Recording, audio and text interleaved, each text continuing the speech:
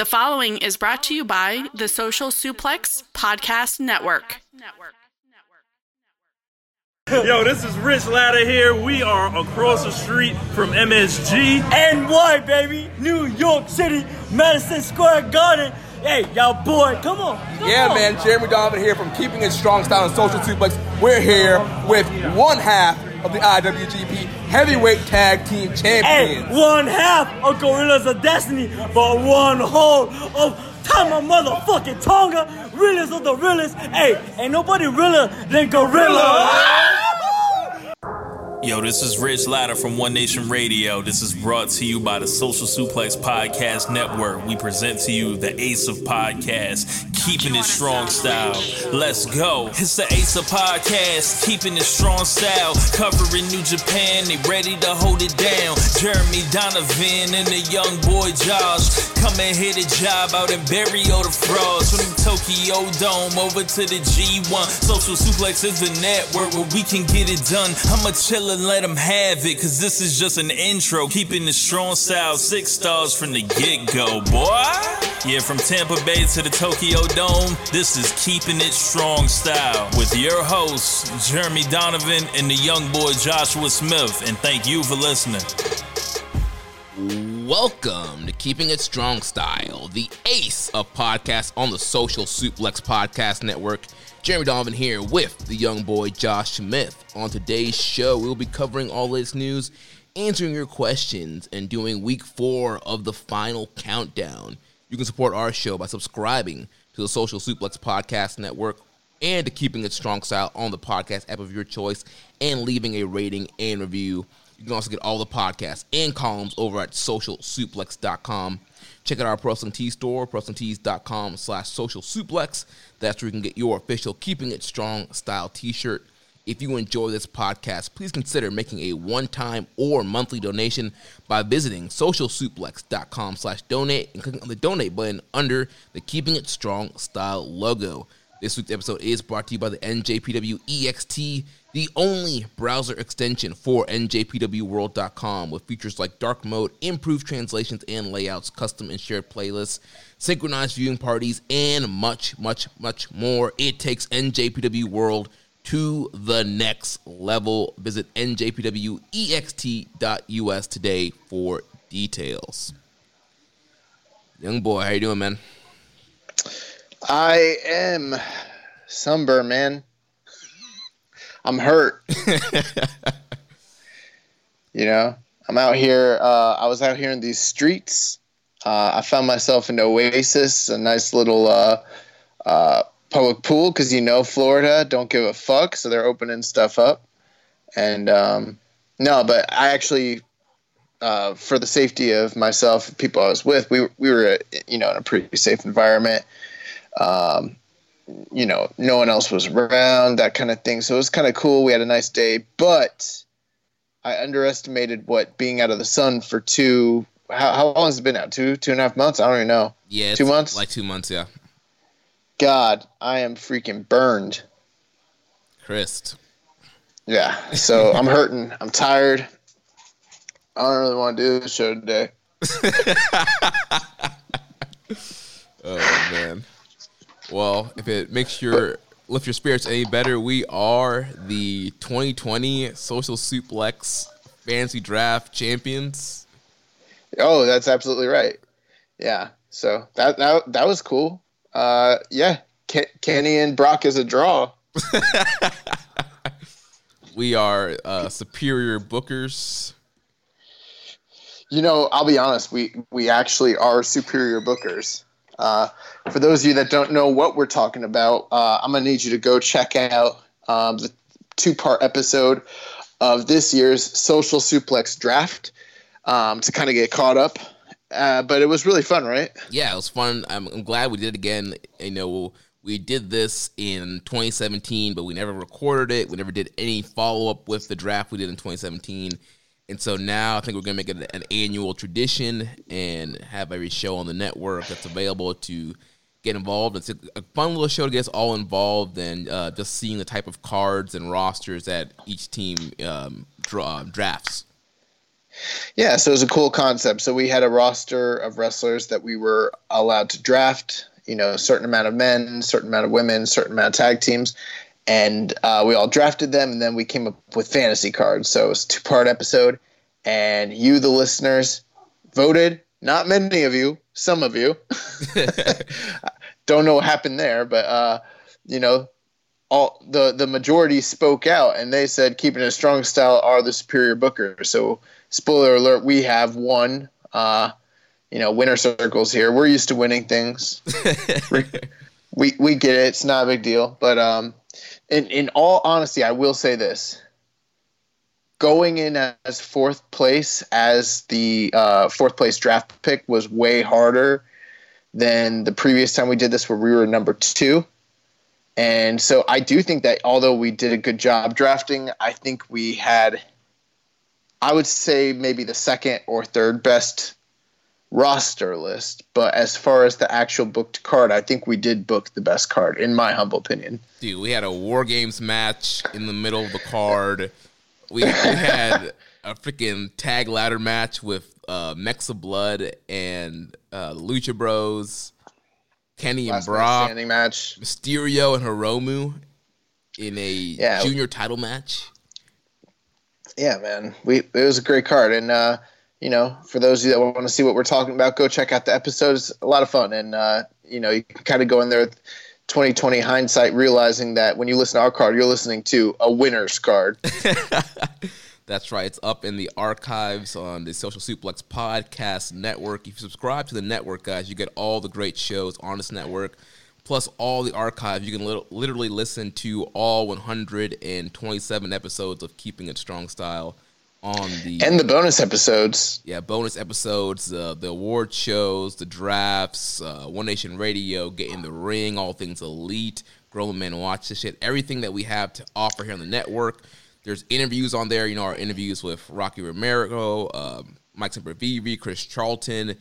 Rich has done some interviews with Troy Hollywood and some other people. We've got a lot of great stuff that's in the archives there. Our annual FOH draft where we all get drunk and say foolish things and then feel bad about it later on.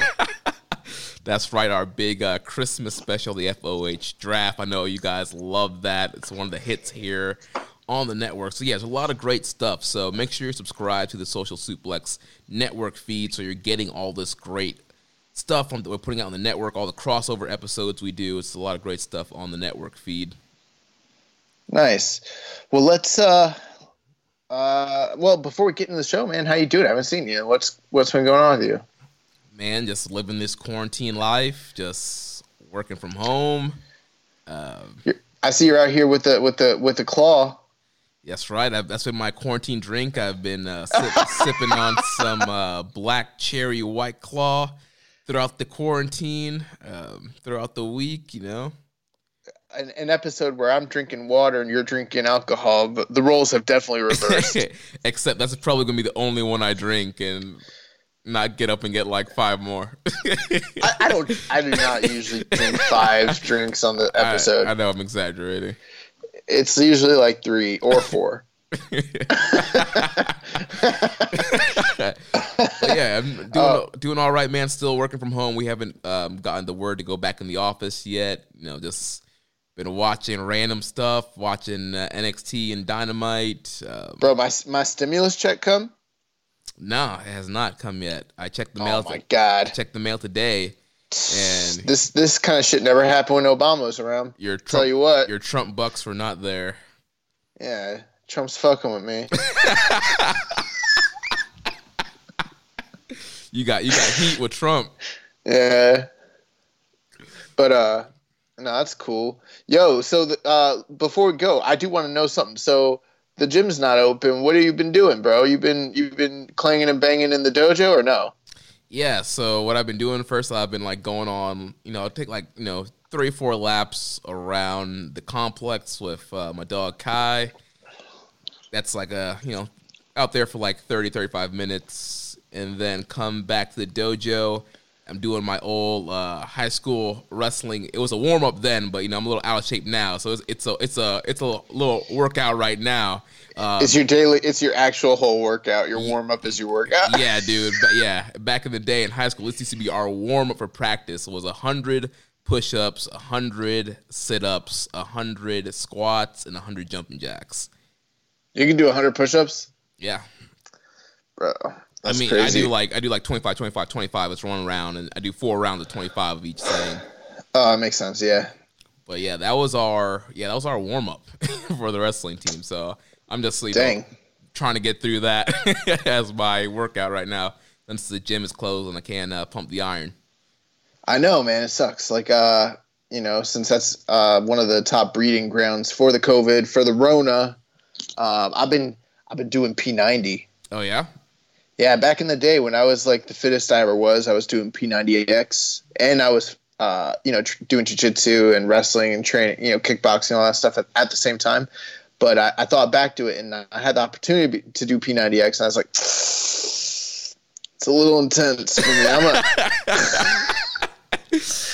I think I'll just do the P and the 90 and leave the X out of it.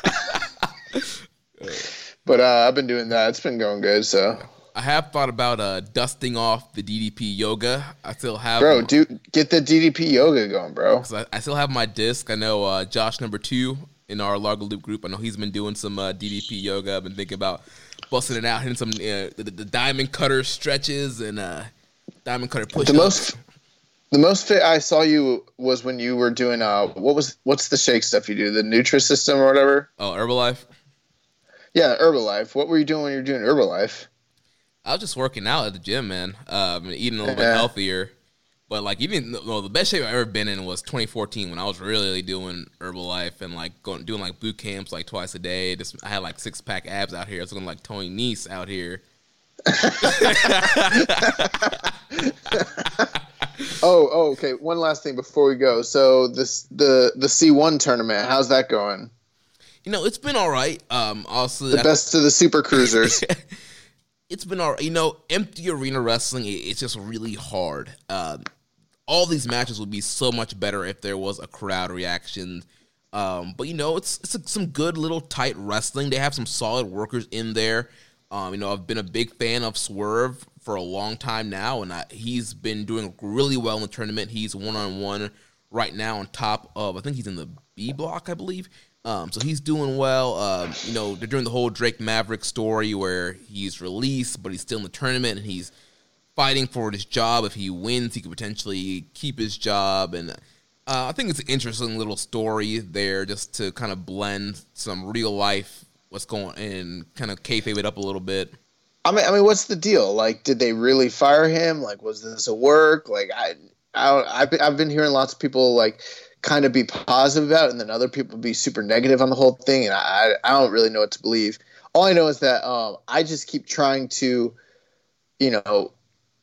like turn on the network and decide to watch this, and then I just think like, nah,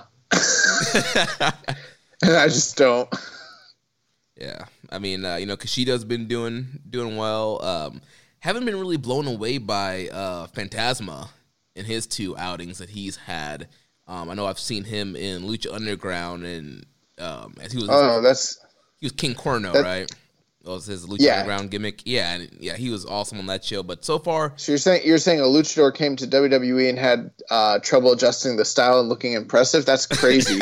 I've never heard of that happening ever in the history of WWE. That never happens. Yeah. So honestly, yeah, he's just been fine. I feel like all of his opponents have kind of outshined him in the 2 outings he's had. But we'll see what happens. He has one more match left in his block, so we'll see what happens. Nice. Well, I say let's get into the show because we just got a couple more final countdown episodes here before we complete this project. Yeah, I'm pretty excited, man. But yeah, we'll do some news first. So first thing, I heard that a state of emergency in Japan has been extended to May 31st. So clearly they're tightening up the lockdowns in Japan. So I'm waiting any minute now for there to be an official cancellation of Best of the Super Juniors, and that whole tournament that would have been all of May and leading into June. I'm guessing that I'm pretty sure that whole tournament's going to be canceled or postponed. I'm hoping postponed. It's very interesting that they haven't gone ahead and made the official word that they're not doing it, which kind of makes me think that, with how quickly they acted on other shows like Dontaku and things of that nature, that they're still holding out some sort of hope to maybe do it. Or at least that's my thought process, because you think by now it's patently obvious that they're not doing it, and they haven't said anything. So maybe there are some plans in place to either postpone or, hold it at a later date. I don't know. Right, yeah, we'll see what happens there. And maybe they're trying to do an empty arena, Best of Super Junior. And maybe that's why they haven't canceled it, because they're going to do the tournament, but it's going to be empty arena. I thought about that as being a possibility as well. Although, so far the company, even though they've made some allusions to empty arena wrestling, they haven't really gone ahead and committed to that. They haven't done it throughout this whole process, so we'll see. One thing I did want to bring up, the governor of, or maybe it was the mayor, I think it was the mayor of New York, was stating that they are not anticipating having concerts or mass gatherings of any sort until 2021 in New York, which leads me to think, and this, now granted, this is about 15 days ago when he said this, but if that holds true, then that means that we're definitely not getting Wrestle Dynasty in August. Right. So, yeah, maybe they'll postpone that. Maybe they'll relocate it to a state that can run it in.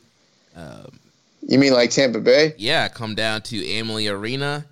God, I don't know if I still don't know if I'd go. Yeah, it's crazy, man. I might support them from the dojo via satellite. Oh man, yeah. Man, what a crazy year 2020 is, man. Yeah. Yeah, this year's pretty much a wash at this point, man. Well, maybe if the good thing is they're talking about hopefully rolling out antibody testing here in the near future, which, there's still a lot of issues with that. But if they, let's say hypothetically, like, I think you and I both know there's a couple times in the early part of this year where I was pretty sick, and like, I'm not saying I had COVID, but who knows? It was around the right time of the year. I don't know. If I were to take, say, a quote-unquote antibody test, because there's so many people that have contracted it and been asymptomatic or minor symptoms, and they never got tested, so they have no way of knowing.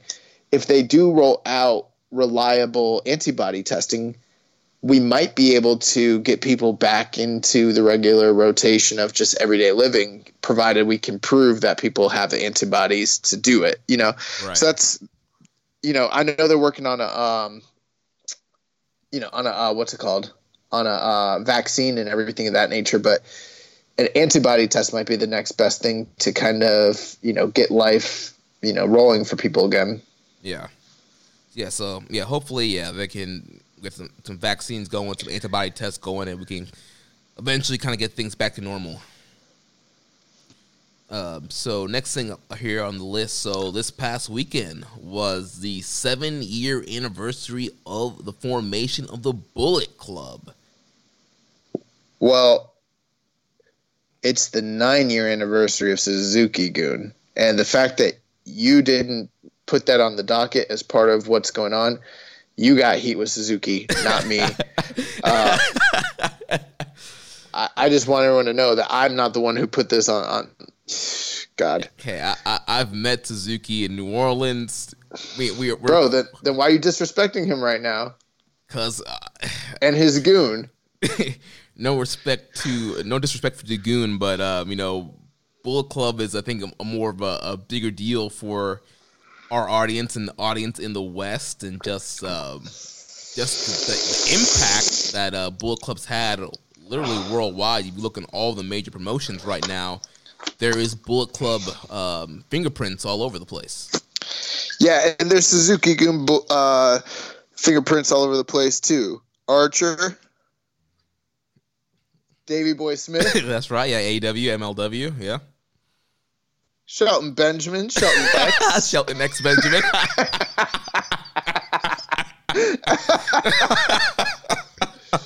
Oh my gosh. But since it is the 7-year anniversary of Bullet Club, and that is always celebrated at Dontaku, what are your thoughts there?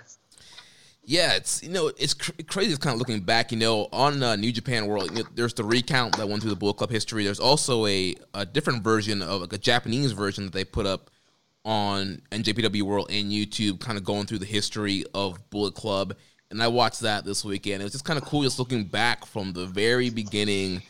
Prince Devitt turning on Taguchi, introducing his bouncer, Bad Luck Fale, and just the wave that started, and getting your Tamatongas and your Carl Andersons and your Doc Gallows, heck, even your Jeff Jarrett's and Scott D'Amore's, all the way, getting your Young Bucks and Kenny and Hangman, Cody, all the way where we are now with Jay White and Taiji Ishimori and all these guys, and just seeing the impact that turn on Taguchi had on the wrestling business, created one of the hottest factions in all of wrestling, hot merch seller, just the population, the popularity of New Japan in the West, largely on Bullet Club and the stuff that Kenny and the Bucks and AJ and all these guys were doing. Yeah, absolutely. Now let me ask you this. I saw a tweet earlier this week where, and I won't name any names, but there was a diehard New Japan fan who basically alluded to the idea, why haven't certain former members who went off to start their own certain company not congratulate the Bullet Club for, their anniversary, whilst, a lot of people who have been involved with it, people like Machine Gun Carl Anderson, others, so on and so forth, Prince Devitt, people who've been involved in the past have always kind of thanked them for their support and, being a part of it. What are your thoughts on that? Well, I think it all plays into the same reason why they didn't show Kenny winning the U.S. title on that recount. There's obviously still some heat there between both parties. Both guys still have hurt feelings, so New Japan's not really mentioning the Elite unless they're showing them lose. And, the Elite guys aren't really mentioning their time in New Japan or mentioning Bullet Club. They stopped doing Two Sweets and Suck It's. They've kind of moved on from that, so they're not going to. Well, they had to do that because Vince. Yeah, the cease and desist. They had a cease and desist. But they're not. Yeah, they've kind of moved on from that whole kind of Bullet Club stuff, and they don't really mention it all. Those are the signs of an unhealthy and hurting, couple parties. It's like when a boyfriend or girlfriend or boyfriend, whatever. When two people were together at one point, and then everyone kind of knows it was high profile, they break it off, and now they can't ever mention each other. That's you hate to see that. You hate to see that. You hate to see it. It's better when they're like, they can say nice things about their former partner, and and just be cordial, and you would like to see that, but I think Kadani's heart's still broken. I think Matt Jackson's heart's still broken. So Well, clearly his back is still broken. His back, yeah, he's got to sell it for another 2 years. He's at 13% right now, right? No. So Nick Jackson's the one that's been doing percents, but Matt did hurt his back in the match versus Nick, and he's like, "Yeah, I'm gonna have to sell my back for longer now."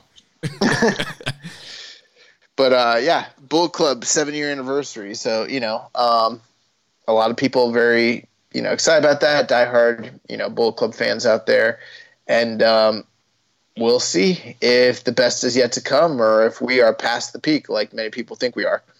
Yeah. So we'll see. So yeah, shout out to the Bullet Club 7-year anniversary. We'll see what's down the line for the club in the future. And on behalf of the Young Boys, shout out to Minoru Suzuki and the rest of Suzuki Unit. Congratulations on 9 years of dominance and greater relevance than the Bullet Club. And I'm sorry for Jeremy. I don't know what to tell you. He's wearing an LIJ shirt right now, so I don't know. Forgive me, Suzuki-san.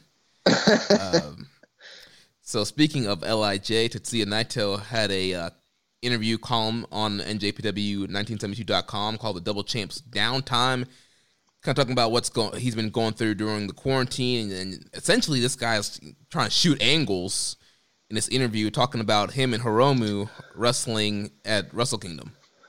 Yeah, but when is Naito not trying to like work himself into an angle when he's doing interviews? Always. Like literally, he always is. So I'm not surprised by that at all.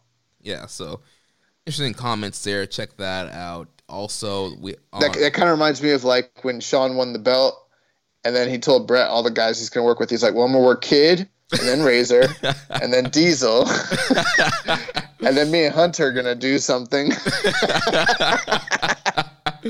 Naito's out here like, "I'm gonna work Hiromu, and then me and Evil got something going. Sonata, Shingo, and then Bushi." Oh my gosh. Also on NJPW1972.com, there is a autobiography of Hiroshi Tanahashi called Kindergarten of the Century, and it's a life story that's being told in interviews, the first time in English, of the autobiography of Hiroshi Tanahashi. Huh. That's cool. Then the NJPW English podcast had a watch-along with Gino and Kevin. They watched Kazuchika Okada versus Carl Anderson from the 2012 G1 Climax Final. Interesting match to watch with Mr. Machine Gun on the free agency right now. I'm not too surprised that they're doing that. You know, it's funny because Super J-Cast also reviewed that exact same match this past week. So those two podcasts kind of stepping on each other's toes. They didn't get the Best of the Super Junior Final Countdown memo. So they need to be wised up, you know. Smarten up, yeah. Lucky boxes are coming to the Token Shop Global. So starting. Okay, what is a lucky box? So let me tell you. So starting May 1st, all fans have the chance to buy an online exclusive lucky box. These boxes are a better deal than the lucky bags that are on the website. The lucky boxes are filled with $120 worth of goods, and they're selling them for $30. This is the biggest deal in the global shop right now. Don't miss out on these lucky boxes. All right, I just want to say this. I want a fucking lucky box. Well, I never buy wrestling merch ever. I want a lucky box, and I just want to throw it out there for Jeremy, the Social Suplex Podcast Network, and all the fans listening. My birthday is coming up May 15th. So if we can support my dream to get me $30 so I can have a lucky box, that would mean a lot to me. Yeah, if you want to buy the young boy a lucky box, you can send me a DM. I'll send you the address of the dojo. Or if you want to donate to our red circle at the $30, I'll make sure that goes to getting young boy a lucky box. Bro, I will open that with a tear in my eye. We'll do a YouTube reveal of you opening the lucky box. Bro, you're gonna give. Here's the thing, like. At first, I was like, you're going to give the listeners our home address? But then I thought, fuck it. We're real shooters. We're real about this shit. We don't care. I mean, we invited a listener into this dojo that we didn't even... Come to the fucking dojo. See what happens. Reddit user, why did you do that, bro, who won one of our contests. We had no idea what this guy looked like. If it was actually a guy, could have been a murderer, but... We welcomed him into our dojo. He listened to the show. He won the contest. That was my idea, and Jeremy's like, I don't know. And I was like, bro, it'll be fine. But yeah, that was pretty cool. So yeah, so we'll have to check out these lucky boxes here on the global shop. On YouTube right now in NJPW World, we have Rocky Romero's Pro Wrestling English lesson number 1. Did you happen to see this? I saw it, but I didn't know what it was. And I was like, I already speak English, so I did not click on it. Yeah, so lesson number 1 was going over the "This is awesome" chant. And Rocky kind of explaining the importance and the excitement behind "This is awesome" and how you can use that during wrestling events and even in your everyday life. So, is it like it's a comedy skit? Kind of. I mean, he's talking about this is awesome and when to do it during shows, and when not to do it. No, he did not talk about when not to do it. Oh, okay, gotcha. They need to do that video. When not to do wrestling chants. Here's one thing I will say about you and I. Like, we're not prideful people. Very, very, humble. But one thing I pride myself on being is a good chant starter. Oh, yes. We start chants that get over, that catch on at the appropriate time. And I see these jokers coming out here in the middle of some mid-ass, 3-star match, on a Tuesday at Minreg, being like, this is awesome. And it makes me mad. And then when it does get over, but it's not actually awesome, it makes it worse because it's an embarrassment to the performers, it's an embarrassment to the crowd, and it makes me just not want to be there. Yeah, I mean, whether it is a Tampa Bay Pro show with 50 people or a Dynamite taping with 5,000 people, we get chants over, and we get the whole building rocking. Yeah. So except for that time when I was killing myself for Darby Allin against Cody, and people don't really know Darby like that yet. Oh, for Fyter Fest. At Fyter Fest. Yeah, we were going hard for Darby. Yeah. That shit didn't get over at all. I think it was a sound that building, because I've watched that match back on tape, and the Let's Go Darby chants were audible. Okay, that's good. Yeah. There's another column up on njpw1972.com. Fans Bring the Questions match with Kazuchika Okada. This is the first of 3 parts where fans have submitted questions, and Okada is answering them via text through this column format on the NJPW website. Well, other companies are doing matches that aren't actually matches, so why not New Japan? Right. This is a lot safer. And last thing here, the free match of the week is Sho versus Shingo Takagi from the Best of the Super Juniors. Wow, what a banger that was.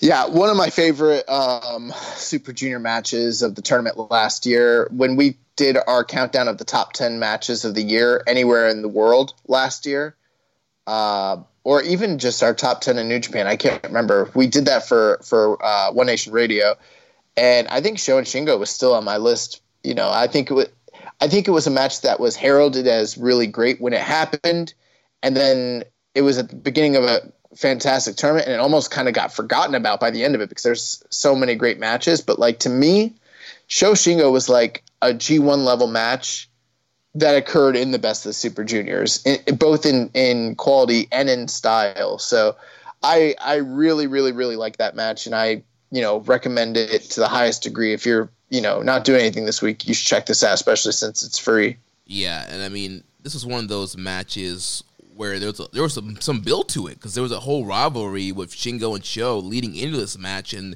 through the tag team feud with Roppongi 3K and Bushi and Shingo, and Sho just trying to get the best of Shingo, and he couldn't, and all that built to this match. So it's kind of one of the few tournament matches that kind of actually had some long-term build going into it. Dude, they've been building that match since Shingo entered the company in August of the previous year? Yeah.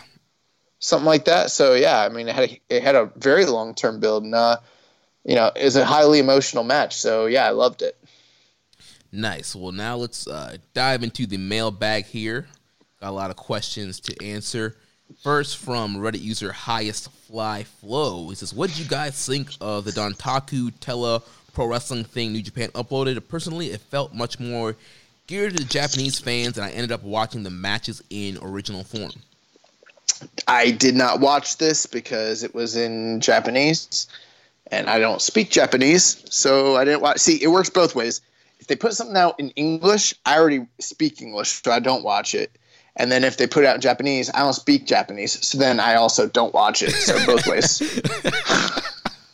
I'm just like Highest Fly Flow. I kind of started watching it, and the problem is the audio for the matches are low, and you're hearing. So essentially, these guys are on a Zoom call pretty much, and they're watching a match. You're hearing Milano and Taichi very audibly. You're not really hearing the match, and so for me, I'm like, I really don't.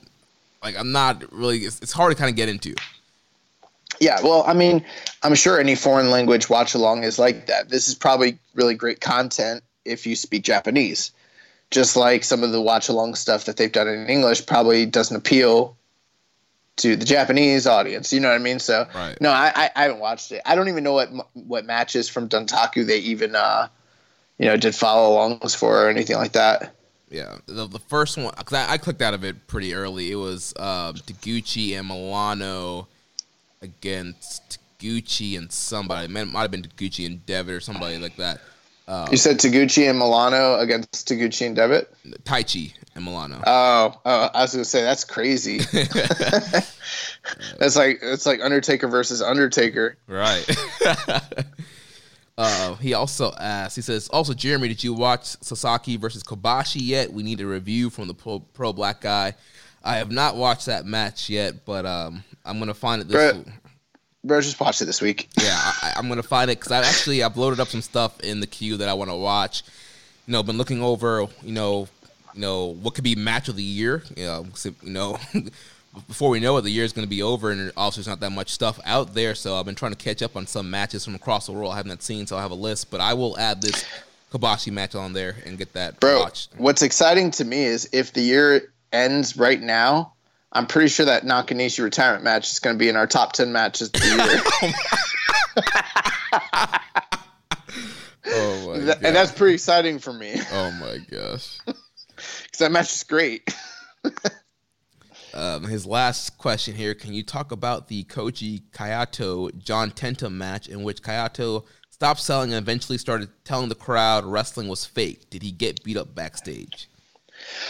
Okay, so he is talking about Koji Kitao versus John Tenta from Super World of Sport. So Koji Kitao, very infamous and notable figure in the history of Pro Resu. Yeah, he's just a very, very, very controversial character. So I guess quick backstory. So Koji Kitao started as a sumo wrestler, and he actually ascended. Excuse me. He ascended to the rank of Yokozuna, which is the highest. I don't know that much about sumo, but apparently it's like the highest rank that it's like your grand champion type level. You compete at the highest level, and he's notable for being like one of the only Yokozunas to never have won say a tournament ever in history, which means that's not good. And there was some sort of issue between him and his trainer, and he got into an altercation with his trainer and his trainer's wife, and threw them both down or something. And so he got expelled from the sumo world very quickly. And then he was working New Japan after that, and in the late 80s. And he was he had some racial issues because he said some stuff about Riki Choshu being Korean, and he was racist, I guess, against him and stuff like that. And then just kind of disrespectful to a lot of the boys. And so they didn't really tolerate that. And he kind of got kicked out. So come early 1990, 91, he goes to go work for SWS, which was the number 3 company at the time. And Tenryu was supposed to be the number 1 domestic star, and they kind of brought in Koji Kitao to be the number 2 star in the company, because even though he had a relatively short period of wrestling, he's a former Yokozuna, which is it's like bringing in a former top level boxer, MMA star to wrestling. He was well known, and bringing in Cain Velasquez. Something exactly. And you draw a huge house in Saudi Arabia. It's exactly the same thing.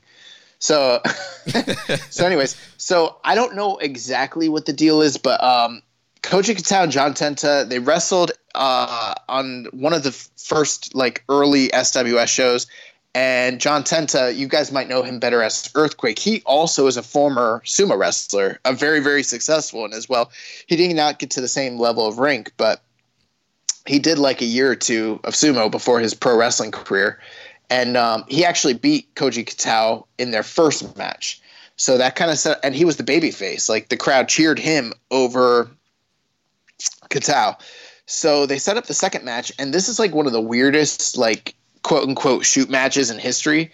It's when a work devolves into a shoot, and Koji Kitao is just not selling anything John Tenta throws at him.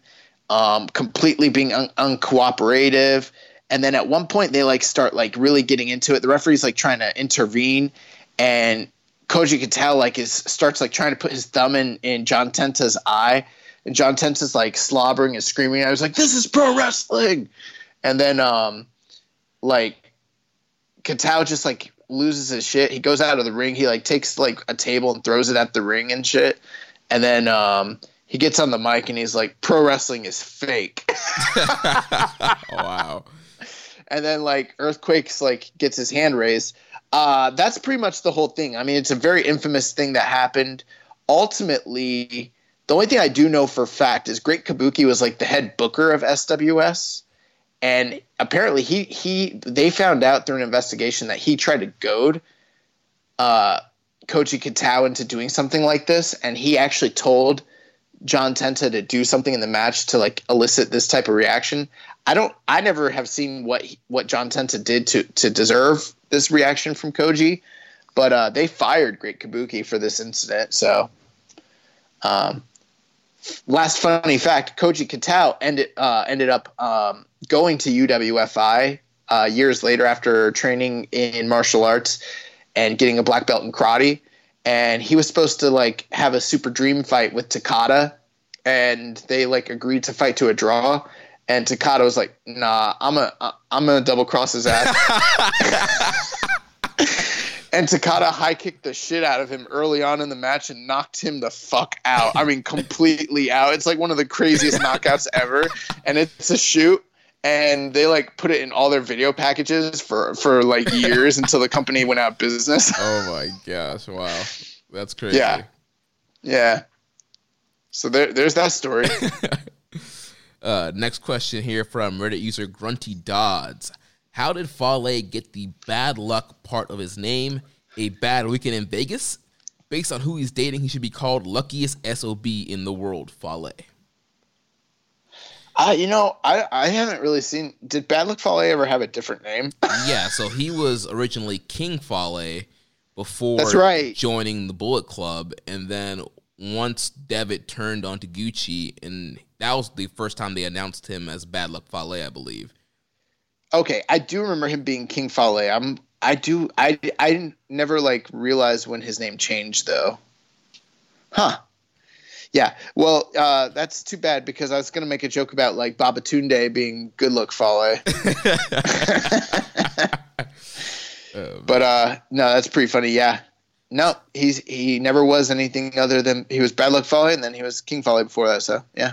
Yeah, so Devitt called him that. I don't know if that was Devitt's idea or they came up with that in the back somehow. I don't know where it came from, but I think it's because when he fucks people up, he goes, "Sorry for your bad luck." I don't know. I just made that up. I don't know. Next question's here from Muzza Murray Bone.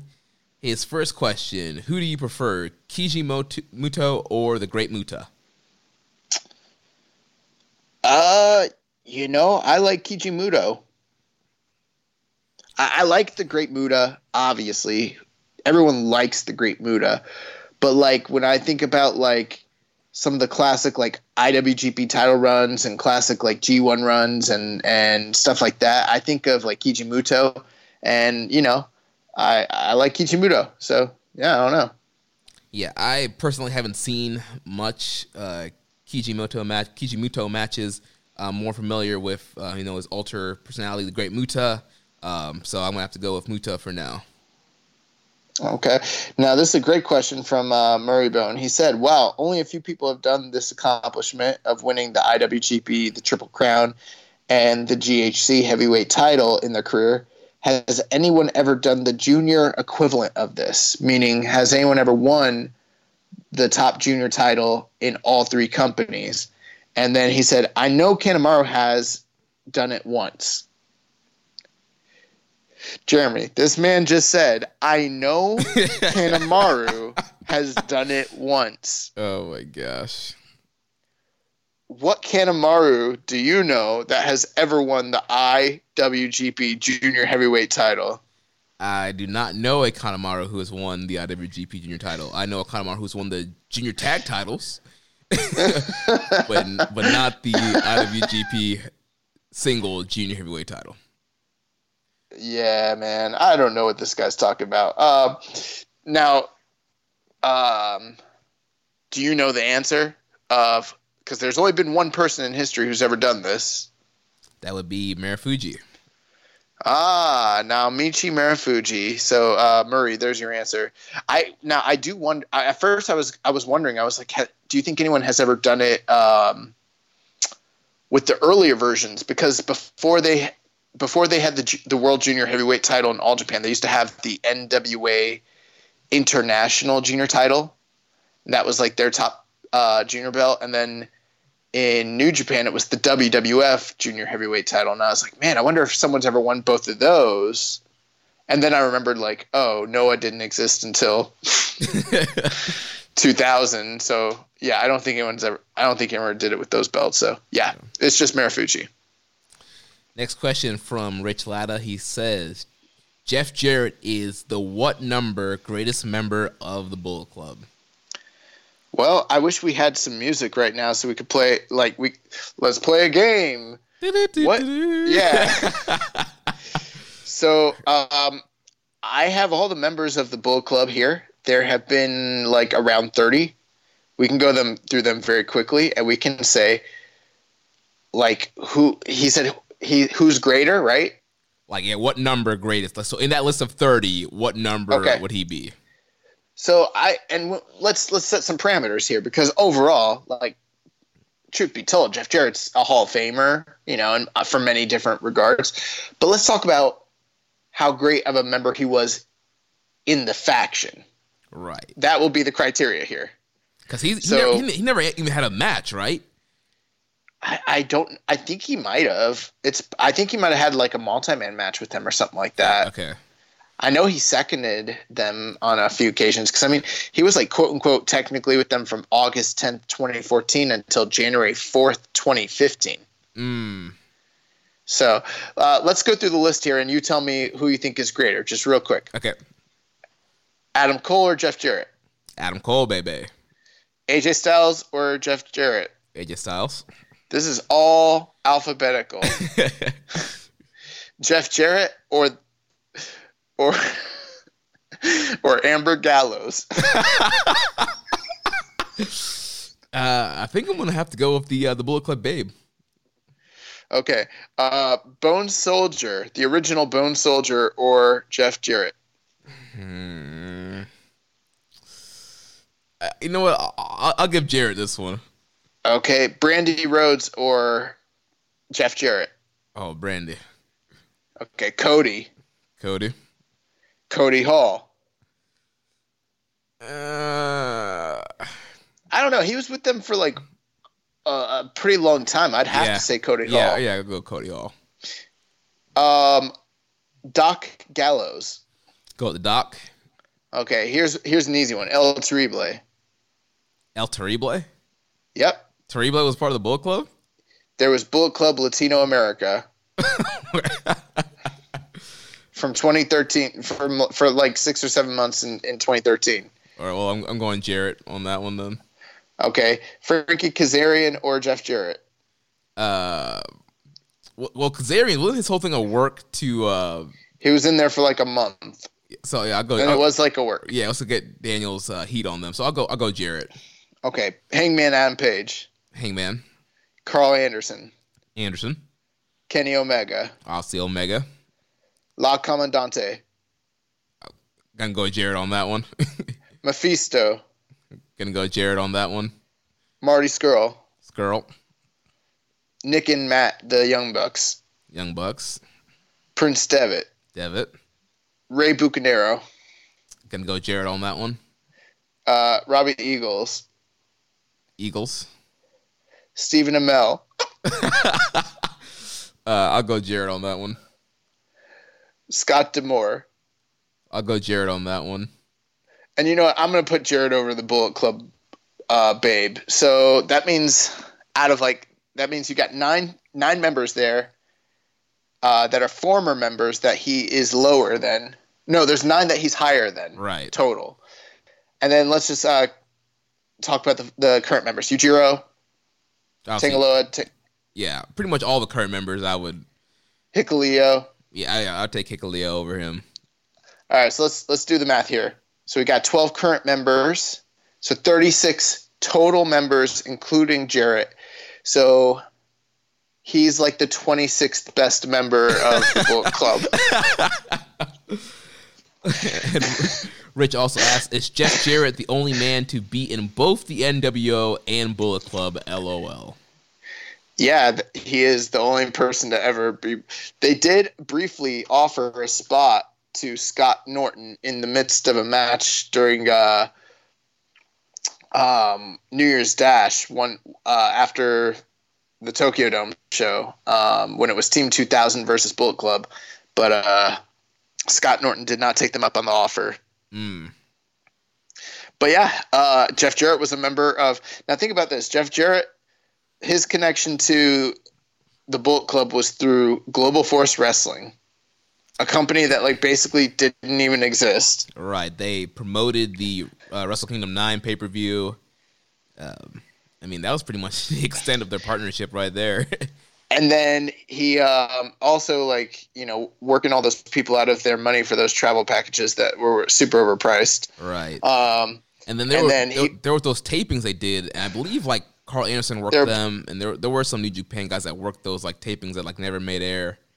And then his connection to the NWO is that he was a member of NWO 2000. Right.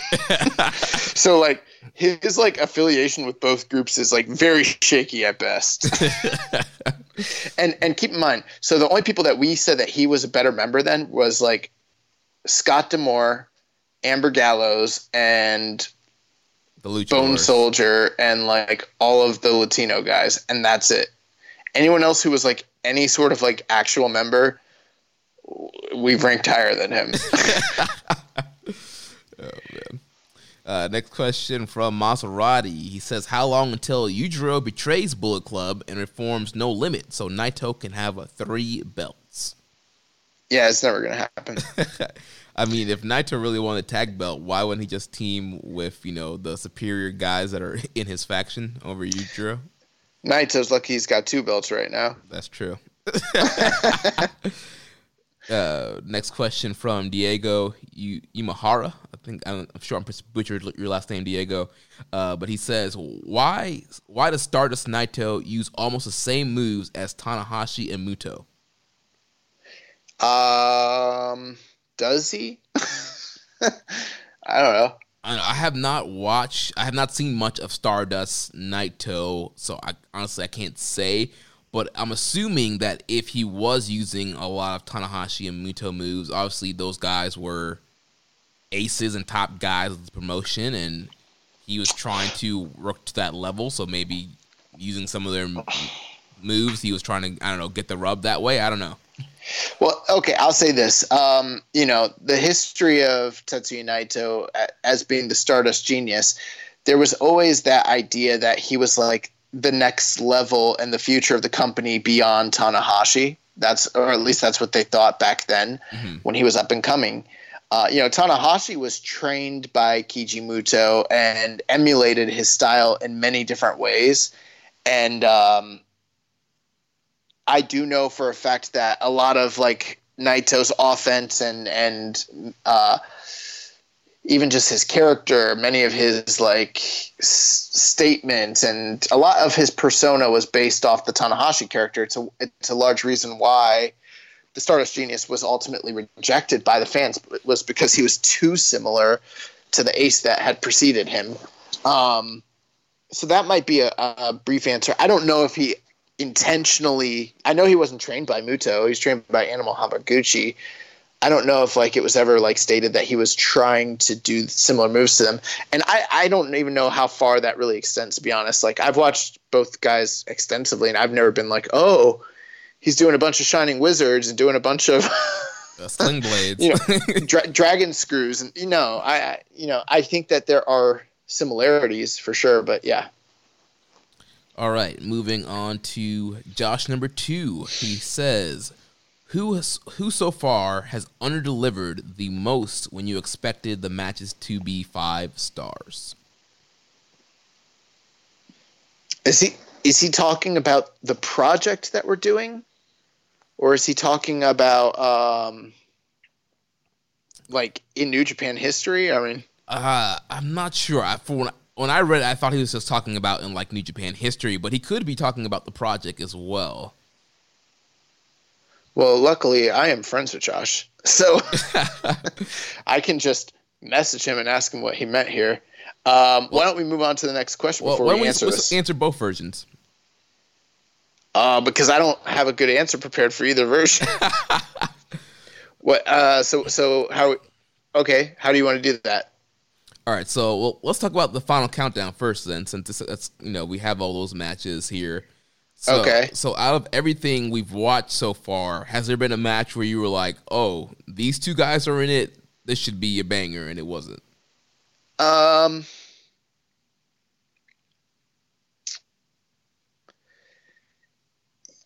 Yeah, I thought the Pegasus Kid El Samurai match could have been better, and it wasn't.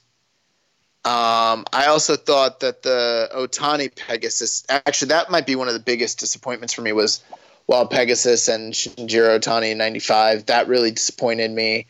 And then more recently from this tournament, I mean, we'll get into it, but the Tiger Mask matches just don't click for me, like hardly at all. I think Tiger Mask for the period, for all the hype about him being like the best junior of the era, like I think he kind of, granted I've only seen the limited amount of his work from that time period, but I think kind of sucks.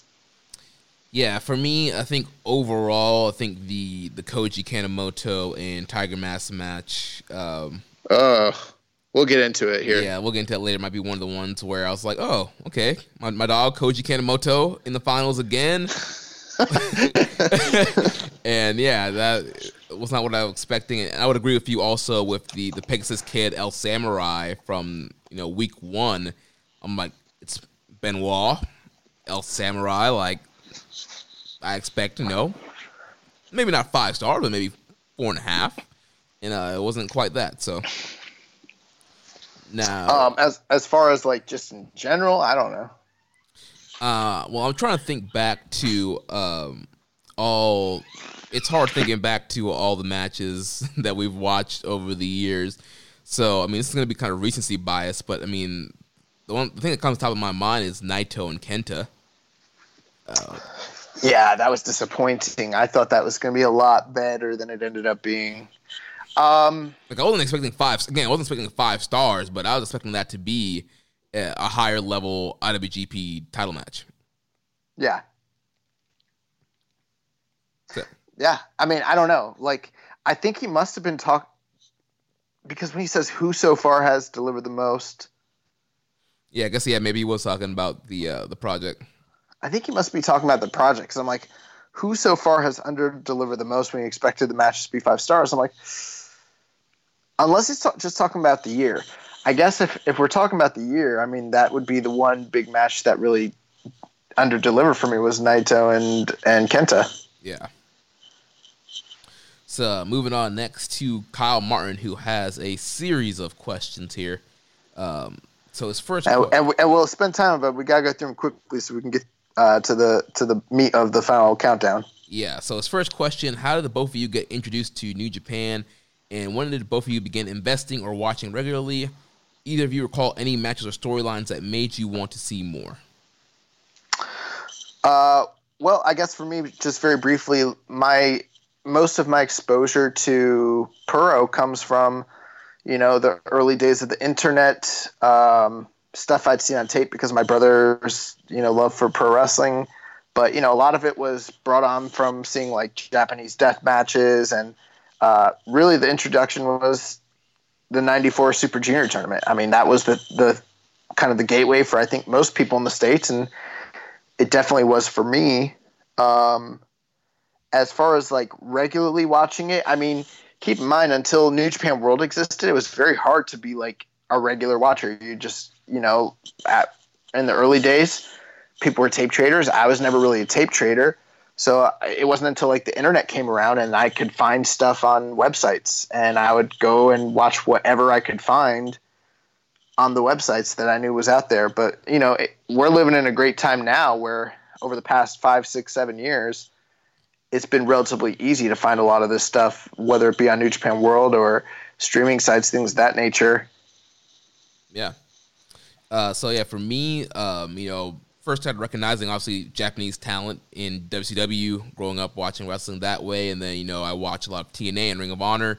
You see a lot of the Japanese guys come from there, and you would hear the name New Japan Pro Wrestling, but it really didn't really stick with me throughout all that. It wasn't until Wrestle Kingdom 9, the show we talked about, that Jeff Jarrett and Global Force produced. They had all these videos with AJ Styles, who I was very familiar with his TNA run, and Jim Ross, and it's like, obviously I'm familiar with Jarrett. Seemed like a really big deal. I was like, I need to check the show out. Watched it. I was like, oh, this is awesome. And then from there, I kind of started just watching Wrestle Kingdoms, and then Wrestle Kingdom 10 was awesome. It's like, all right, maybe I need to start checking out more of this, not just Wrestle Kingdoms. And from there, you start watching big matches, and then obviously with the start of Keeping It Strong Style in November of 2017, that's when I was full go watching every single show, every Road to pay-per-view, Lionsgate, everything. So, yeah. His next question: were either of you watching TNA between 06-09? Do you guys know anything about New Japan TNA's partnership? And have you seen how it was on New Japan's end? I liked their Global Impact specials, but it felt a little one-sided in TNA's favor. Yeah, so I was watching TNA during that time period, and I mean, from what I can understand, it was kind of like the partnership that they have with Ring of Honor right now. They were their American partner. They sent over their young lions there for excursion, and like you mentioned, yeah, it was a little bit one-sided on TNA's side. A lot of their young lions weren't really treated well as far as push-wise or TV time or dates, or they were kind of given bad gimmicks, awkward gimmicks, and it just wasn't really a big help for a lot of the guys they sent over there.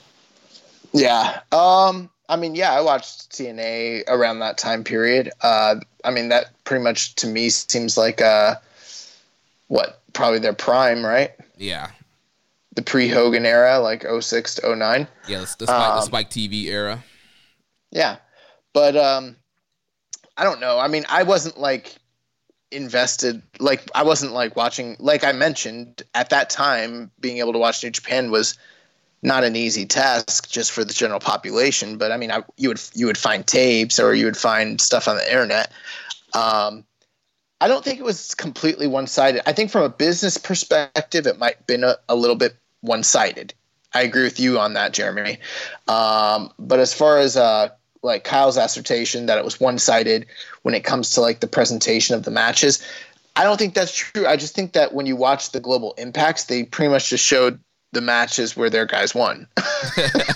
If you watch the full Tokyo Dome cards and stuff, their guys lost. I mean, Nakamura beat Kurt Angle's ass and took that belt.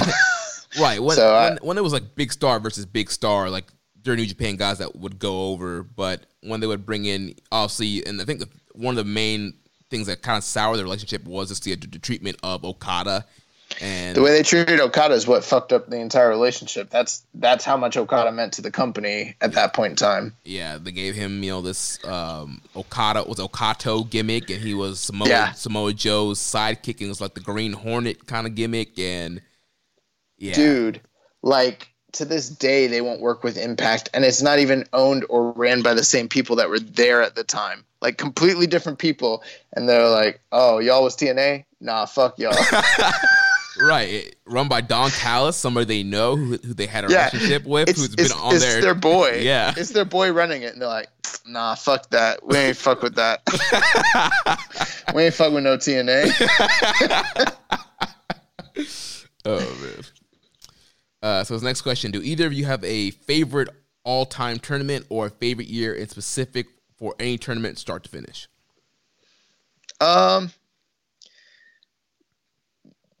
The G1, not last year's G1, but the G1 before. So it's probably 2018. Probably the best. Yeah, I think that's probably the best G1 of all time. Yeah, so for me, favorite tournaments, G1 2018 was incredible. And also, last year's Best of Super Junior tournament from start to end, I really enjoyed. And obviously, there's several stories in there with with Shingo dominating, Ospreay coming back, the whole Ospreay ELP Eagles situation, Shingo show. There were so many little mini stories and rivalries and great matches all throughout that tournament. I really enjoyed it. Also, and then the grand finale of Shingo and Ospreay. Yeah, the tournament that I'm mentioning, the 2018 one, the A block was kind of sorry, but that B block was like an all-time, like, oh my God, because you had Kenny, you had Naito, you had Ishii, you had Ibushi, you had Zack Sabre. Like, it was so crazy. That was the danger block. That block was crazy, so yeah. Next question. We're now 1 year removed from G1 Supercard. How do you guys feel about Jay White being a former IWGP champion? Do you think his reign helped him, hindered him, or kayfabe tarnished the world title's lineage? He was a transitional champion through the first quarter of a year. I think he was fine. I think it was a good first title run for him to kind of establish him as being like one of the top 4 guys in the company. I think the reign helped him a lot, and I think it helped the company as well in the middle of a time when they were losing their top guys to AEW. Yeah, I think it definitely elevated his stock. It helped create a new star. I think the title reign helped him. I don't think it tarnished the lineage of the IWGP title whatsoever. And it was the payoff to the year-long story that had been going on between Okada and Jay White. Right. So yeah. So yeah, I think some of that was overblown at the time. I thought it was great. Yeah. His next question: should all wrestling promotions allow fans to make honest, unbiased historical lists for them? Call me cynical, but I feel like lists made by quote-unquote the companies are either some hot take propaganda or just skewed by revisionists. See every WWE documentary as ever as my example.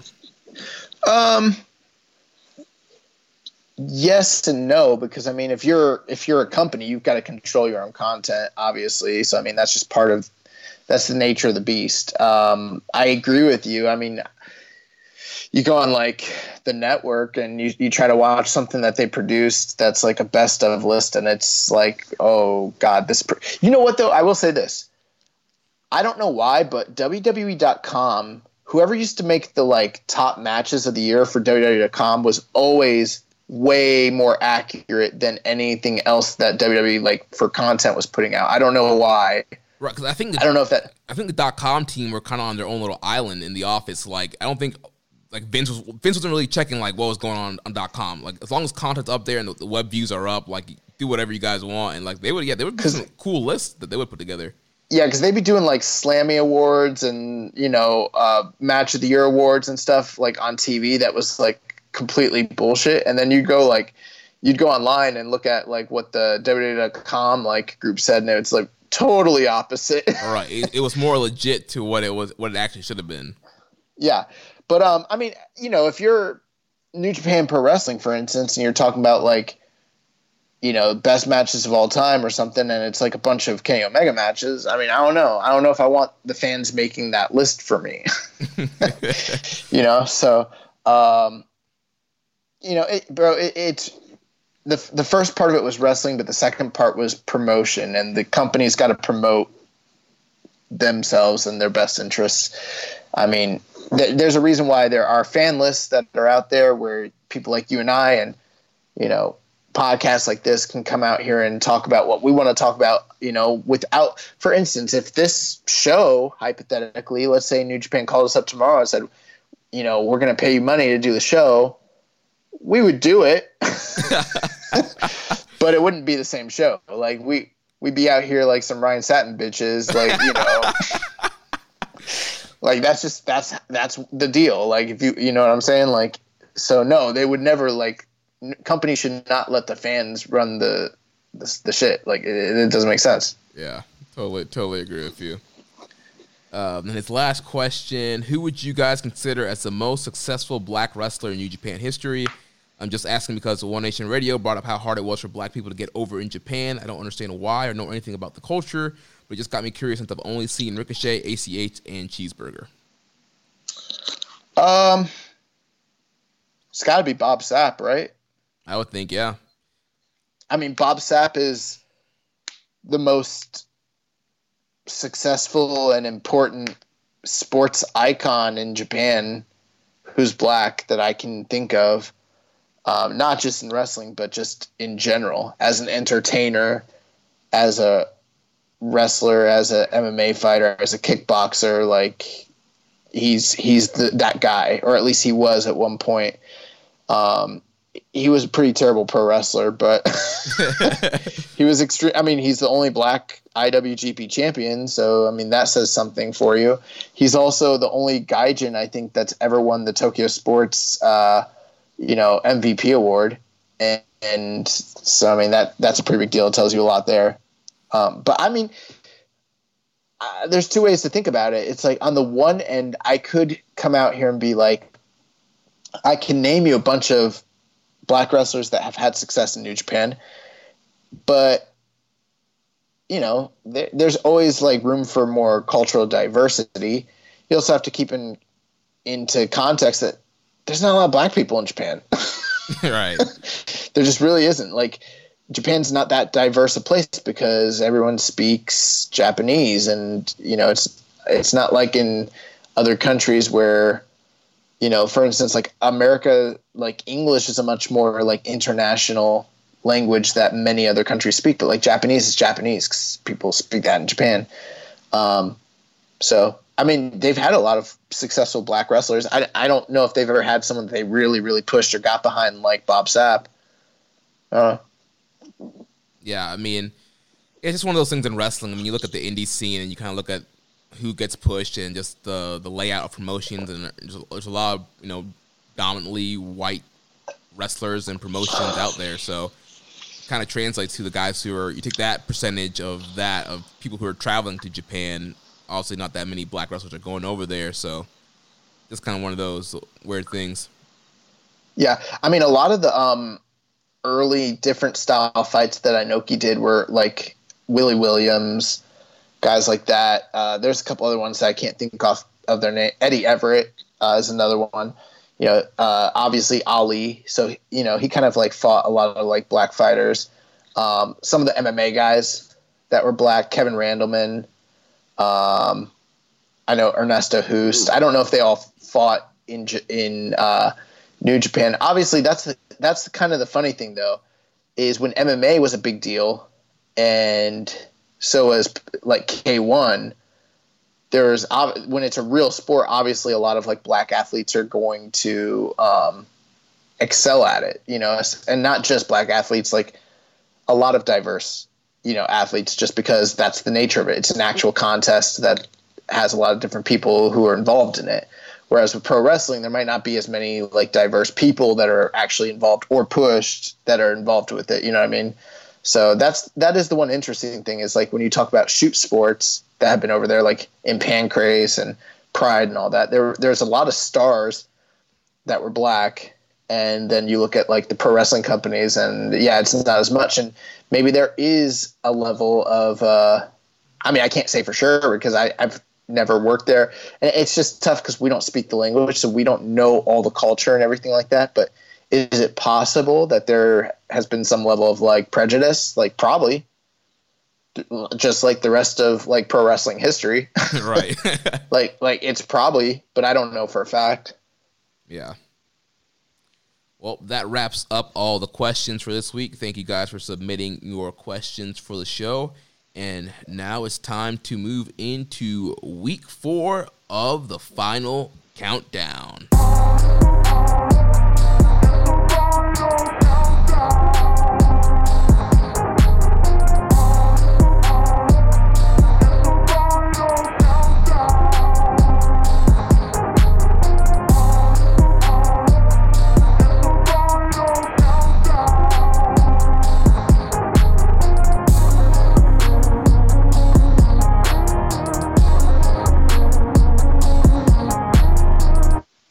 So to recap from week 3, we covered Best of Super Junior finals from 1999 to 2003. So in 99, we talked about Kendo Kashin defeating Koji Kanemoto, Takaiwa defeating Shinjiro Otani, Jushin Thunder Liger defeating Minoru Tanaka, In 2002, Koji Kanemoto defeating Minoru Tanaka. And then in 03, we had Kakihara defeating Koji Kanemoto, which now brings us to 2004.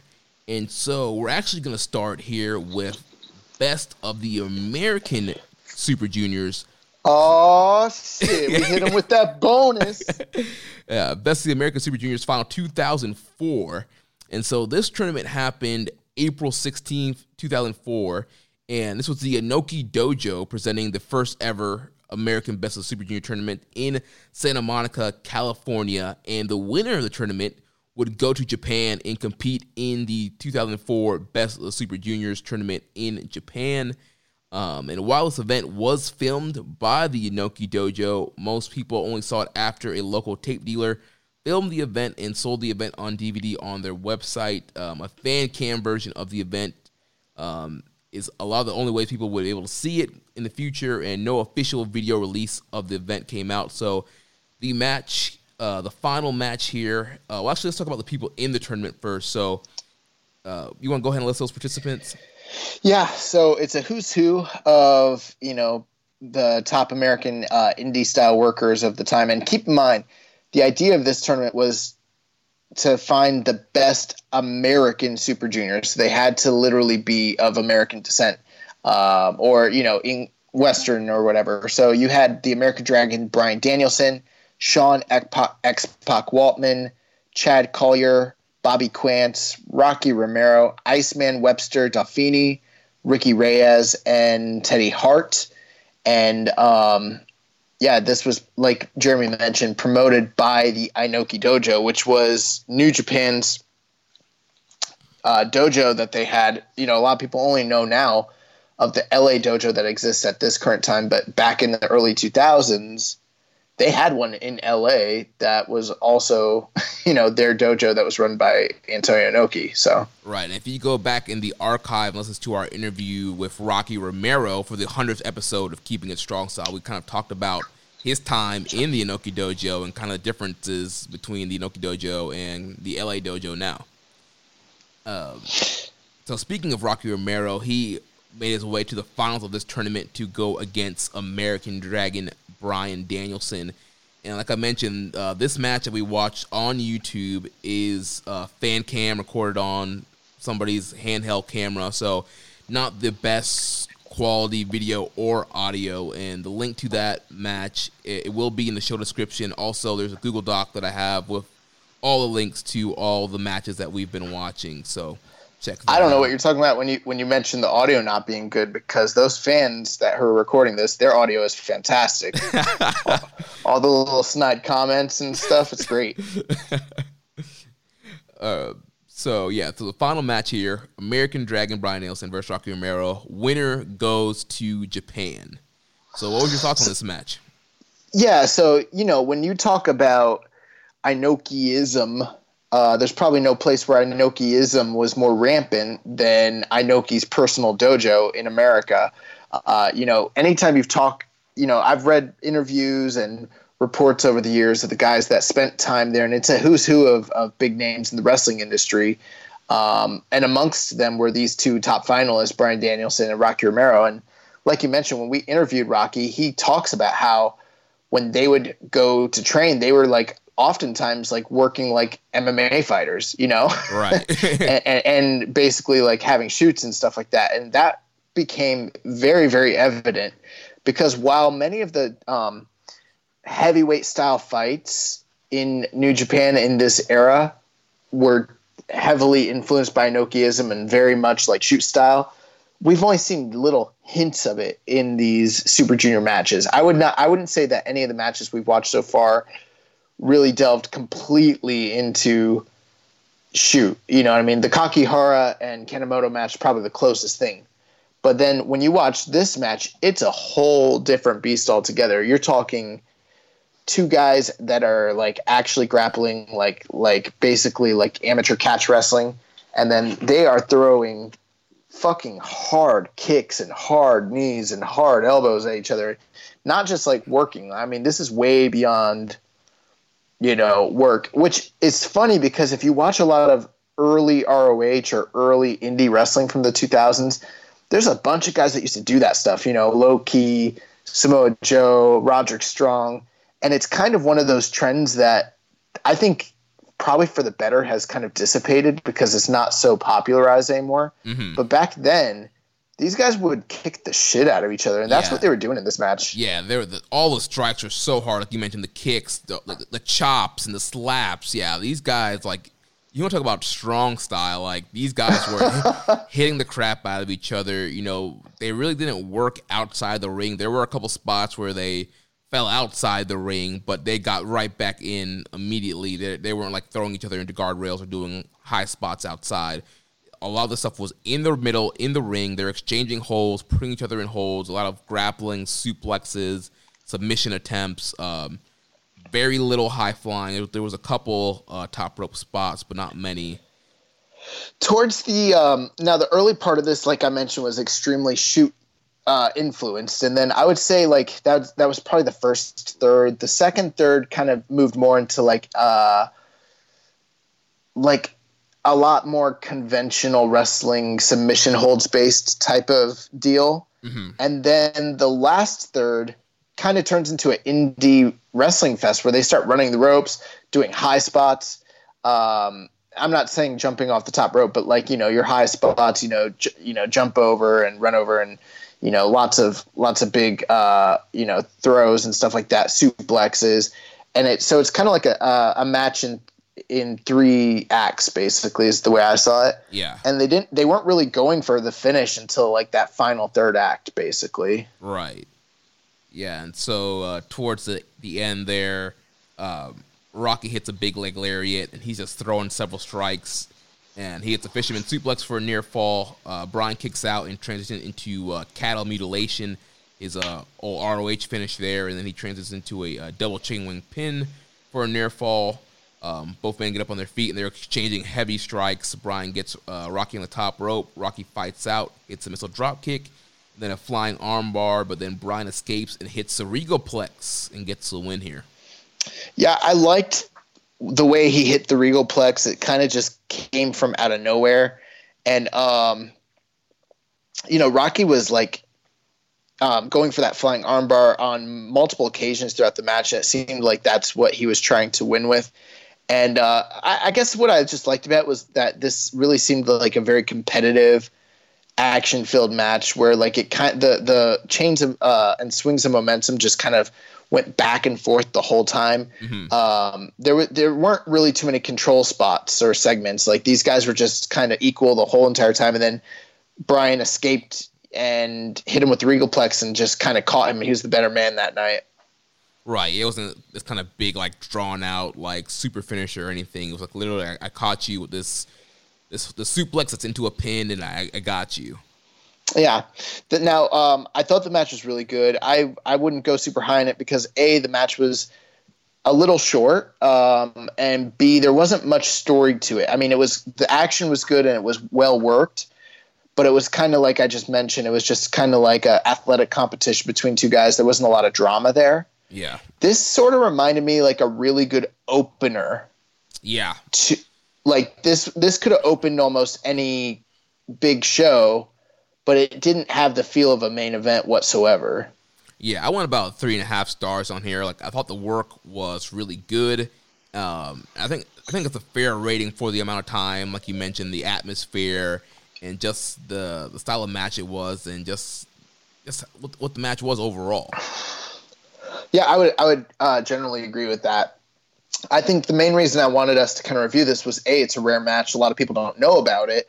And I think it was a really cool thing to kind of take a look into the background of, an early match for Bryan Danielson and Rocky Romero, especially the fact that it was like an Inoki Dojo type of thing. And, we kind of wanted to, the whole idea of this project was to cover every Best of the Super Juniors tournament final, and this is a tournament final.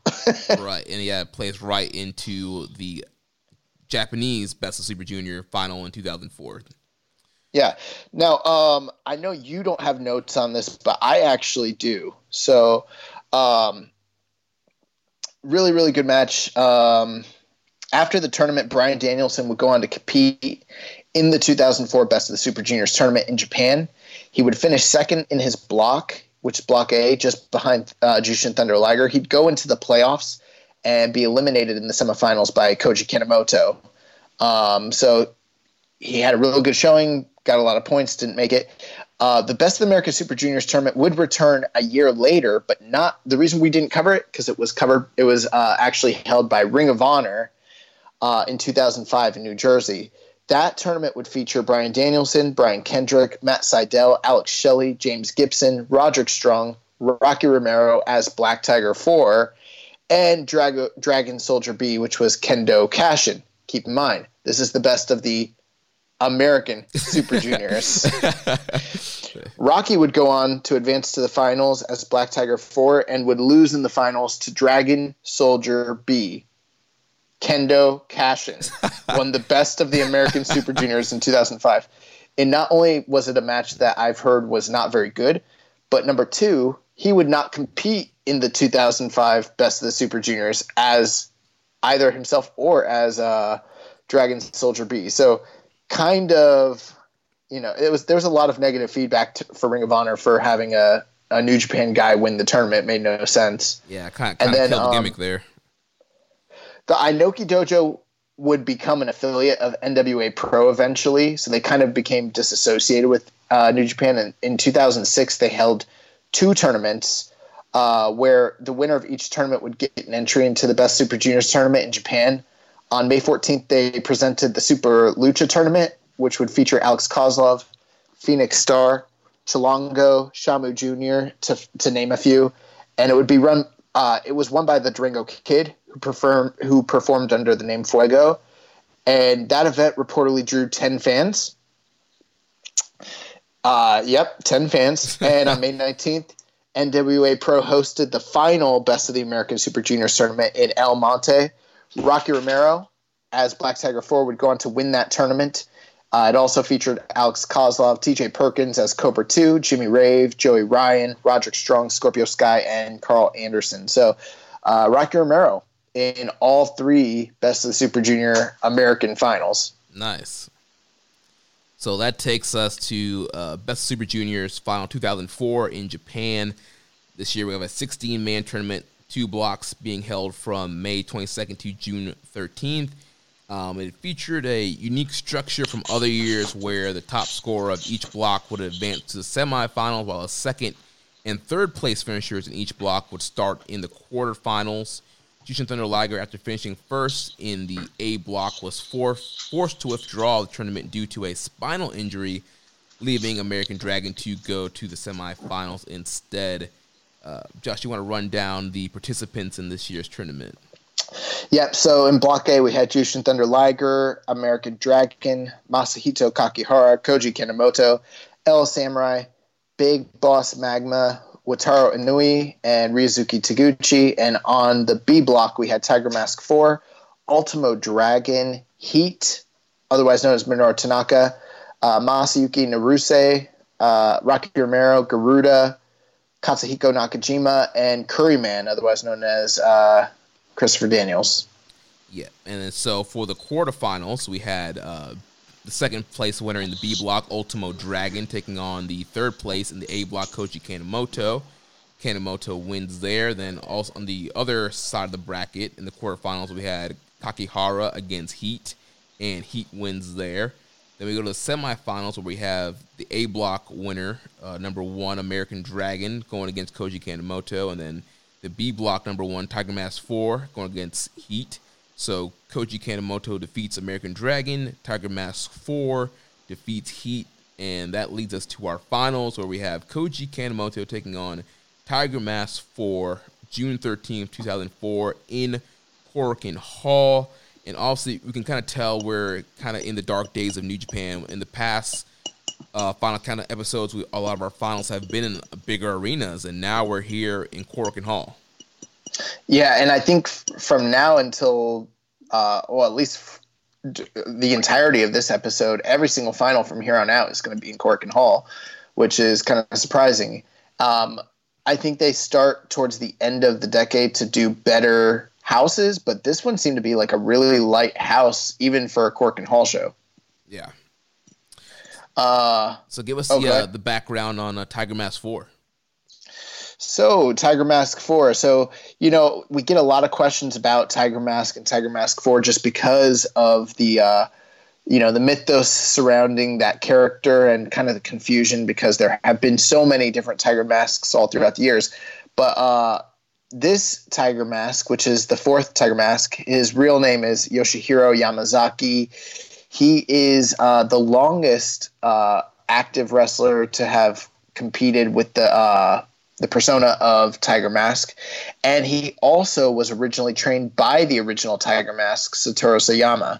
He's the only Tiger Mask to have gained the credentials and approval of being, named that character by Satoru Sayama. So, unlike the second or third Tiger Masks, he's actually endorsed. And he also traveled to Mexico to train in Lucha Libre, for the purpose of taking on this character's name. A lot of people kind of associate Yamazaki with his time in New Japan. We kind of affectionately call him Grumpy Tiger Mask now because he's in his older age. But he actually started with Michinoku Pro. He wrestled for them from like 1995 till around 2001. And while he was there, that's kind of where he, made his name, won most of it, did most of his like international traveling. And, by the time he comes to New Japan in like 2002, he's been a former British, junior heavyweight champion. He's won like the British Commonwealth title, UWA World Middleweight title, multiple time independent champion with Michinoku Pro. So, I mean, he's kind of a well-traveled, and he's got a great reputation as being like one of the best, junior competitors out there. I think one of the big things about Yamazaki is that his version, whereas like when you watched Koji Kanemoto or Mizawa when they were Tiger Mask, they kind of put their own spin on it. And while Yamazaki has definitely kind of quote unquote put his own spin on it, he's the one guy who has gone back to the roots and tried his best to wrestle as much like Satoru Sayama as possible. So that's the one thing, is he's kind of a throwback in that sense. Gotcha. So that takes us to the matchup here. So what do you think about Tiger Mask versus Koji Kanemoto? Well, I was really excited for this because I was like, oh, you've got Tiger Mask 4 taking on Tiger Mask 3. And not only that, but you also have Koji Kanemoto, who has won this tournament several times, been featured in the finals multiple times. I mean, he's at this point, one of the top stalwarts in the division and one of the best active workers, as we've, discussed. And I am not as familiar with Tiger Mask's work from the time period. So I was like, I've heard the hype. And now I'm not going to base all my opinions on him on just these couple matches we watch here, but like I was very, very, very hyped going into this. And once I watched it, I was like, what? Yeah. As I think that this might literally be, in my opinion, the worst match of the project so far as finals go. I think this is the weakest final out of all of them. Yeah, this was a pretty weak match. Like you mentioned, I've fallen in love with Koji Kanemoto during this project, and he's one of those guys. If you love him, why don't you marry him? He's one of these guys, he's been in the finals multiple times. You can tell why. He's a great wrestler and puts on some great performances. I'm like, all right, he's in here with Tiger Mask 4, just like you have heard the great things about him. But yeah, this match did not click, and clearly we've seen Koji click with several other people in several other finals. So the uncommon denominator here is Tiger Mask. And with Tiger Mask, this whole match in general, there wasn't really much of a story, really, or much of a structure. And they're just doing stuff. Right. That's why, to me, Tiger Mask, he wrestles in this match like I'm playing WWE 2K or whatever wrestling game you play. Where if I'm playing a game, like I'm not trying to tell a story and have this great back and forth match. Like I'm trying to win. So I'm hitting like all my big moves, like, Tiger Suplex, Dragon Suplex. I'm hitting all these big moves just trying to win the match and get it over with. And that's kind of what was happening here.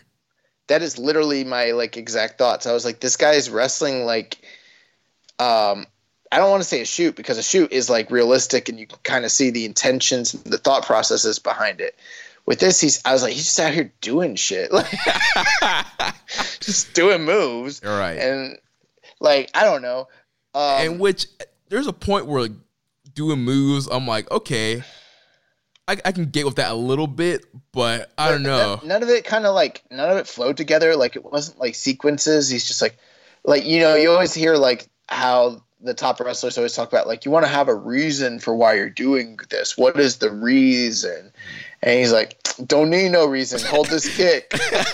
Hold this tiger suplex. Hold this tiger suplex. Fuck it. And the other thing too is like Tiger Mask, like he's kind of eating Koji Kanemoto alive in this match. Yes, dude. Yes, I had this. And I was almost like, the same feeling you had when like Ishii or when Moxley was beating Ishii's ass. That's the feeling I almost had like watching this match. I was like, what the fuck? I was like, why is Koji Kanemoto getting his ass kicked right now? I was like, when is Kanemoto gonna come back? And this match was laid out pretty much for Tiger Mask to like. I'm guessing at this time they're trying to push Tiger Mask. I think they were trying to push him as a big star and get him over. And so they just had his like bulldoze Koji Kanemoto, and I'm just like, clearly Koji's the better worker here and the better wrestler, and he's just getting dominated by this guy. Yeah, I mean, I don't want to criticize the booking because I don't know the context or the situations at the time and all that, but the layout of the match is very questionable because, I mean, if he fucked him up and it was like really impressive, that's one thing. So I'd be like, all right, cool. But he fucked him up and it wasn't impressive. The one thing I liked in this match, it was like literally the only thing, and you actually sent a video of it before I watched the match, was towards the end of the match, he locks Kanemoto in a crossface chicken wing and then turns the crossface chicken wing into a German suplex. He drops him on his head. And I was like, oh, that's pretty cool. And then, he kicks him and hits him with a tiger suplex and pins him. And I'm like, oh, so it's like that. And it was like 11 minutes. It was like, shorter than the Kendo Kashin match from 1999. And I was like, wow, this guy really just pinned Koji like that. Yeah, he bulldozed him. It's probably one of the shortest finals that we've watched so far. And yeah, just kind of, I don't know, like I popped huge for the crossface chicken wing suplex. I thought that was an awesome spot. But yeah, then like you mentioned, just a kick, tiger suplex, and that was it. And overall, I went 3.5 on this match. Oh, nope, no way. What'd you go? I go 3 stars. Okay, and for me, I still think 3.5 is disappointing for this match. It's supposed to be a big final of a tournament. You got a guy like Koji Kanemoto. You have Tiger Mask 4. It's supposed to be extending the legacy of Tiger Mask, and they should have had a better match here. Yeah, I mean, these tournaments are very grueling and arduous for the competitors that are part of it. It's a lot of time, a lot of sacrifice, and you always kind of hope that the end result will be something that is meaningful long-term for the business and the people involved. And I don't know. It just does seem like it kind of sucks. I don't want to say disrespectful because that might be too harsh, but it feels like a waste, and it kind of sucks to think that the match was such a letdown after a long tournament. And I don't know how good the tournament was or was not, but it kind of sucks. Yeah, this match definitely on the bottom end of the finals we've watched so far. So afterwards, hold up, I gotta ask you something. Yeah. So I'm looking at your notes here. Dave Meltzer doesn't have any notes on any of these Super Junior tournaments until 2009. Right, like the observers just aren't on the website. Like if you go to the archive, like there's nothing in 04, nothing in 05, 06. Like I was like, this man just quit on the company around this time. Like I'm sure he did them. Just for whatever reason, those years are not uploaded on the website for whatever reason. Okay, gotcha. I was like, yo, this man did not care anymore. He was tired of writing this year's. That's why they call it the Dark Ages. Like everyone's always wondering why is it called the Dark Ages? Because Dave stopped talking about them during that time. But yeah.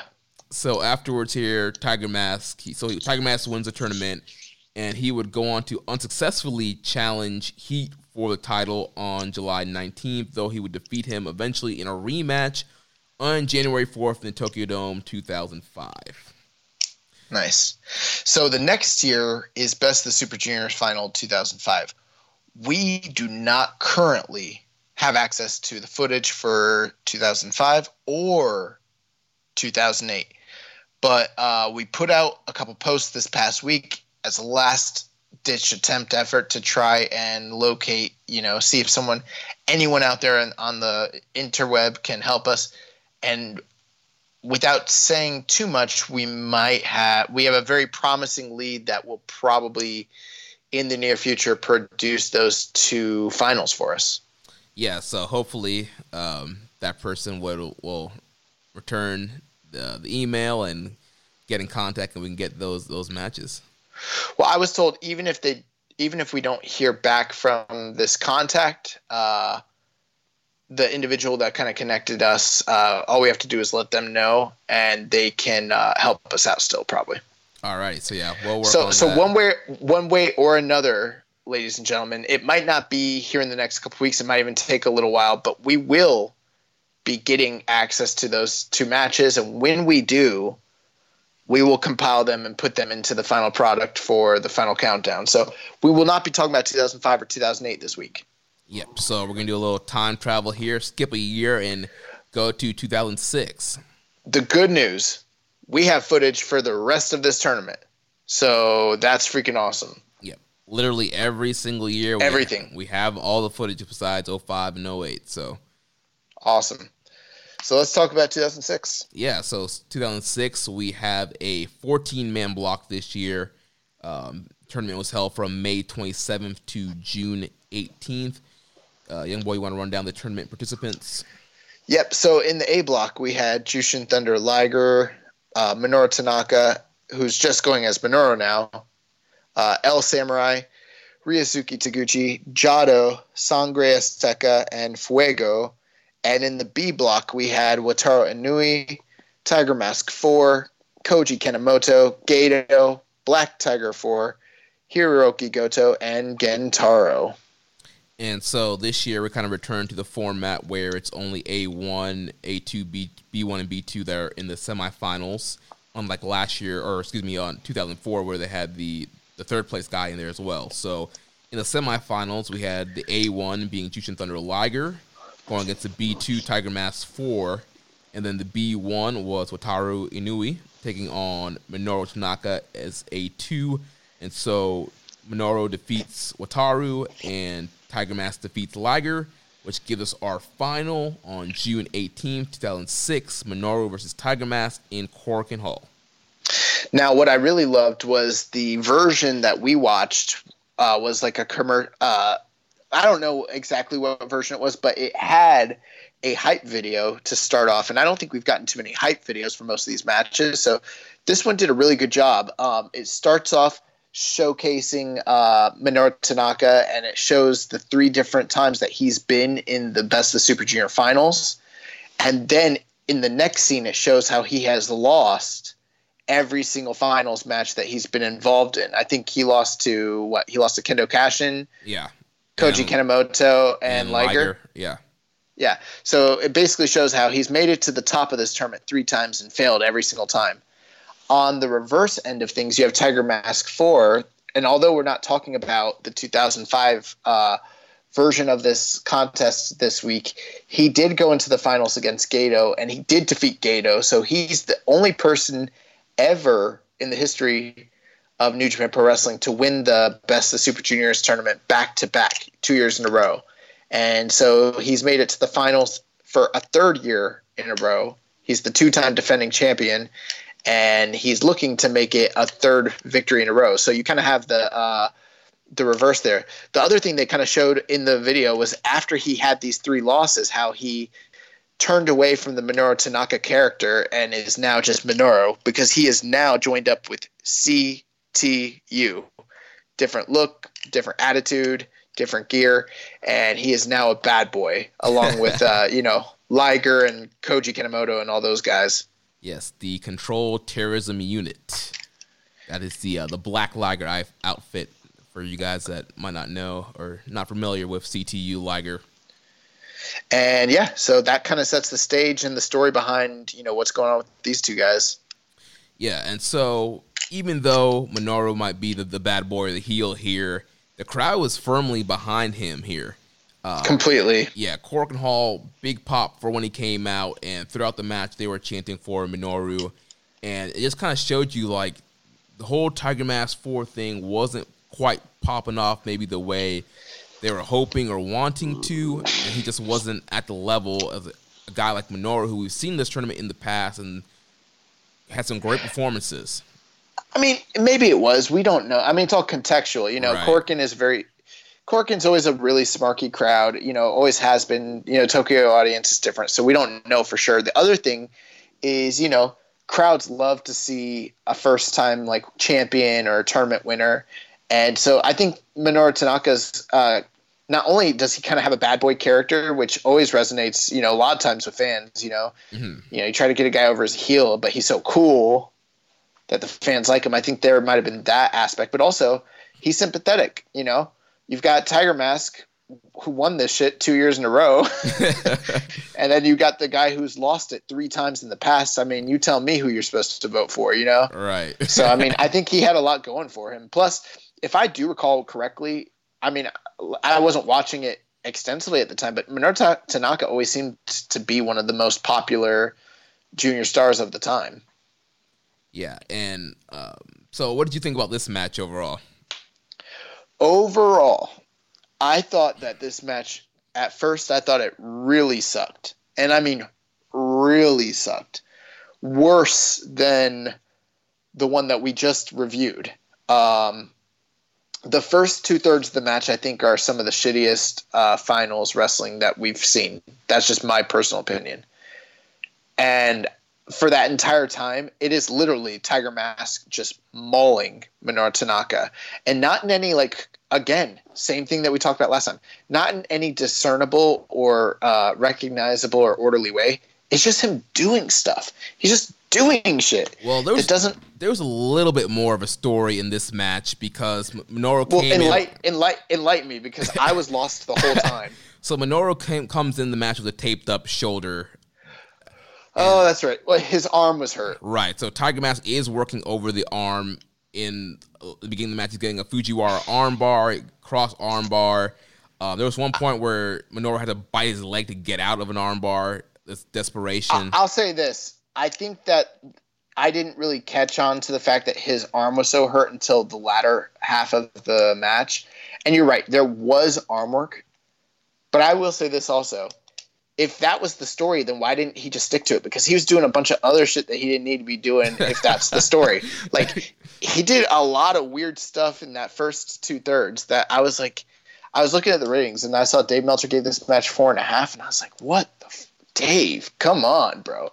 And then suddenly when Minoru Tanaka starts getting his comeback, the match completely flips on its head, and it's one of the best finals closing stretches that we've reviewed the entire time, to the point where it actually does, to a degree, redeem the match. And I was like, I'm not someone who's always like, oh, I could have cut 5 minutes off that or 10 minutes. I mean, the match is the match. I always let it be.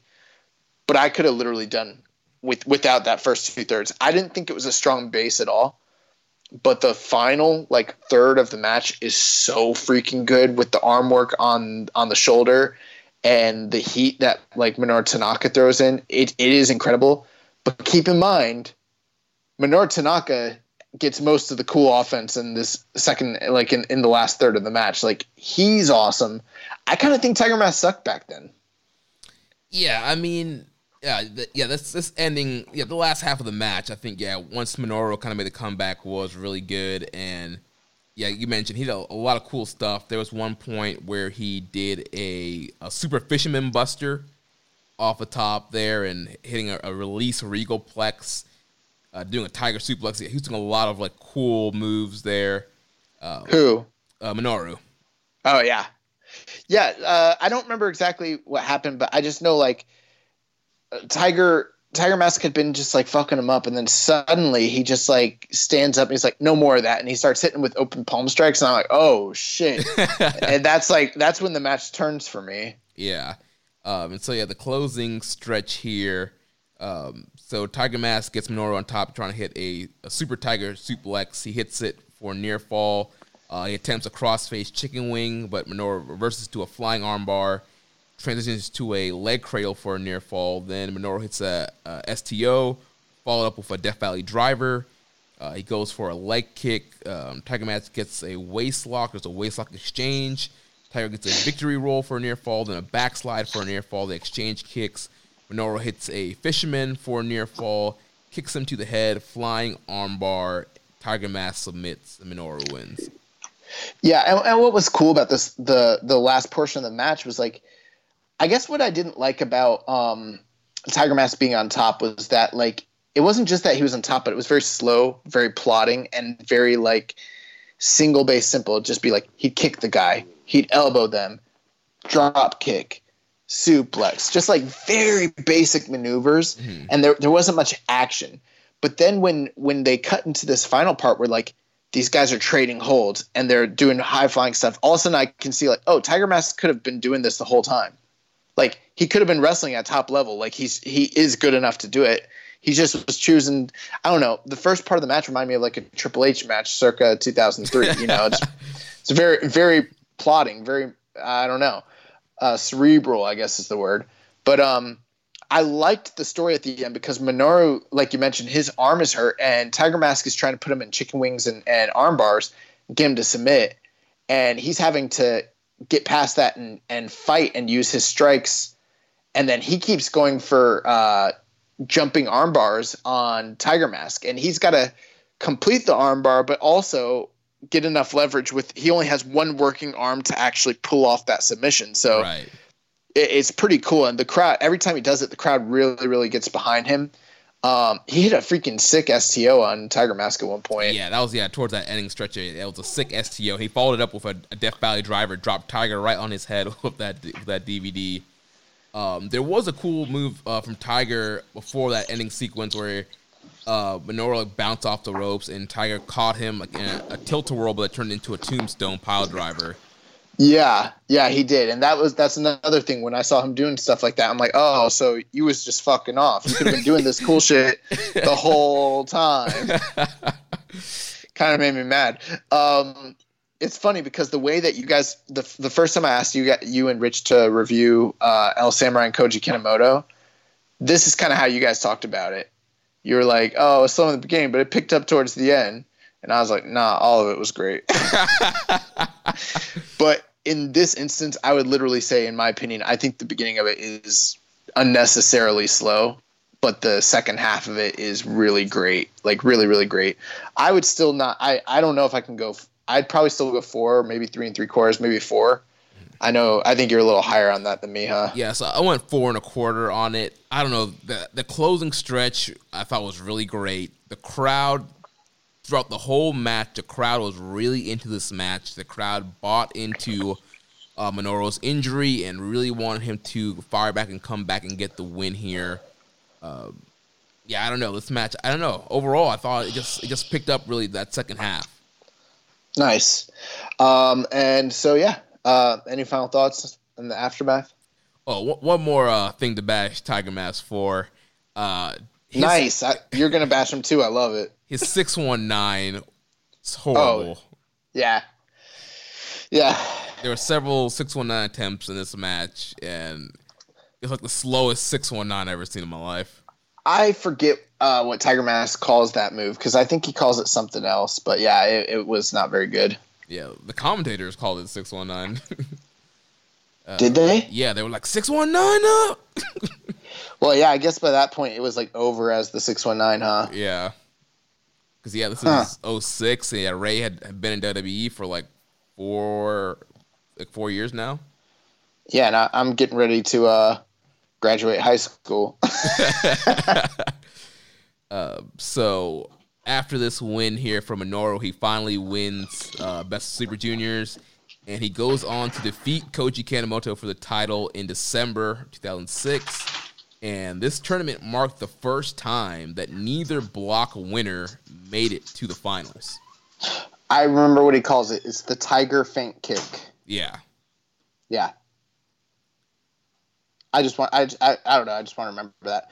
What were you saying about people not going to the finals? So this is the first tournament that neither block winner made it to the finals. Oh, yeah. In 2007? This is 06. Oh, 06? My bad. Yeah. So, okay. Yeah, because Liger was the A1, Wataru Inui was the B1, and both of those guys got defeated in the semifinals, and you had the A2 and B2, which was Tiger Mask and Minoru here. Yeah, and that's interesting. I guess it all depends on the philosophy of the booker, because I don't think Gato would ever really do this anymore. Right, yeah. I hate this whole let's put in the B2 and A2, A3, a B3. I'm like, these guys want to block for a reason. Like, I think it's pretty simple. You win a block, you go to the finals. It's so cut and dry. I think it makes it super convoluted when you're trying to add in these playoff matches. It's like, I won the block. Why do I need to win another match to get to the finals? That is true, but then think about the reverse of it. When you're looking at the dates the way Gato does it, you can pretty much tell who's going to be in the finals of the tournaments most likely just by looking at the announced dates, because you're already seeing because they don't do a quote unquote playoff. You know who the top stars are of each block, generally speaking. So if you look at like the final two nights of A block and B block, you're like, oh, okay, that's the quote unquote playoff match for the block. You know what I mean?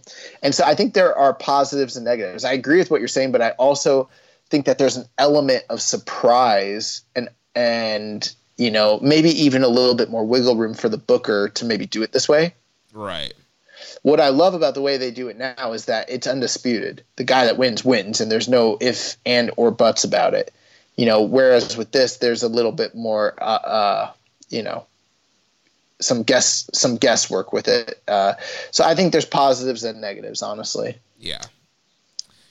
And once again, no observer notes available for this. So that takes us now to 2007 for another 14-man two-block tournament, this time held from June 1st to June 17th. On June 7th, it was announced that Prince Devitt would be forced to withdraw from the tournament due to an injury, forfeiting all scheduled matches in the process. So, young boy, tell us all the participants in this year's tournament. Yep. So in 2007, we had in the A block Prince Devitt, Yujiro, Taichi Ishikari, Jushin Thunder Liger, Tiger Mask 4, Milano Collection AT, and Wataru Inui. In the B block, we had Tetsuya Naito, El Samurai, BB Hulk, Gato, Kochi Kanemoto, Minoru, and Ryozuki Taguchi. So, you're starting to see some more familiar names here. Yeah. And once again, we're still have the A1, A2, B1, B2 format for the semifinals. So the A1, we had Wataru Inui taking on the B2, Minoru Tanaka. And then the B1 was Ryusuke Taguchi taking on the A2, Milano Collection AT, in which some of you guys might know, hear that name familiar. That's one of the current Japanese ring announcers, a guy who's a big mark for LIJ and Evil and Sonata. So he's A2 here. He defeats Taguchi. So we have a A1, A2 final here, a rematch of a block match that we would have saw early in the tournament with Wataru Inui taking on Milano Collection AT. Yeah, this is an interesting collection of guys because you're starting to see not only some more modern names, but some names of guys that are kind of outsiders like BB Hulk, Yeah, that name right there is just kind of like, I was like, oh, I didn't know he's in a Super Junior there. But yeah, it looks like on this day we had the A1 and the A2 winners kind of continuing on to face each other. So, again, interesting booking because you end up with two guys who already fought in the tournament ending up in the finals against each other. Right, and like we talked about in the past, the one good thing about that, you could build a big rematch. Mm-hmm. So give us some background on Wataru Inui and Milano Collection AT. So Inui he made his debut in New Japan Pro Wrestling in 1999, and he was kind of like one of the Sekigun, like face stable juniors for a long time. He was trained originally by Animal Hamaguchi and, made his way into the New Japan Pro Wrestling Dojo. There's not a lot of notable information about him through the early 2000s period. They do mention that when CTU kind of came around, that he was always kind of aligned with the Sekigun unit to kind of face off against them in that kind of war. But I think that the big deal with him was the fact that he was a mentor or a mentee to Koji Kanemoto. They did win the junior tag titles in 2005. And then he suffered a brief injury in 2007. And then eventually him and Koji Kanemoto, they dropped the IWGP Junior Tag Team titles. So I think he was kind of seen as an underachieving loser to a certain extent. He was very tough, very strong. But that was kind of from what I understand of the time period, kind of his persona going into this tournament, basically. Yeah, I know it's a name I definitely recognize that we've seen in earlier tournaments and usually at the lower end of the block that he's in. So definitely he's kind of, obviously matured, got some experience over time, and is now winning a block here. Yeah, and then on the other end of things, we have Milano Collection AT, also known his birth name Akihito Sawafuji, and they always build him as being from Milan, Italy. Obviously, Milano Collection AT is not Italian. It's clearly Japanese. But he debuted in 2000 in the Toryumon promotion, which was the precursor to the Dragon Gate promotion. And that's kind of where he adopted the persona and the rename of Milano Collection AT. The idea was that he was an Italian fashion aficionado / supermodel. So he'd wear lavish coats and trunks. And when he would come to the ring, he always had this invisible dog. So he'd have a leash that had no dog on it. But, he fought in the T2P class, which was one of the, that was I guess the second version of Toryumon or Toryumon's second roster or whatever.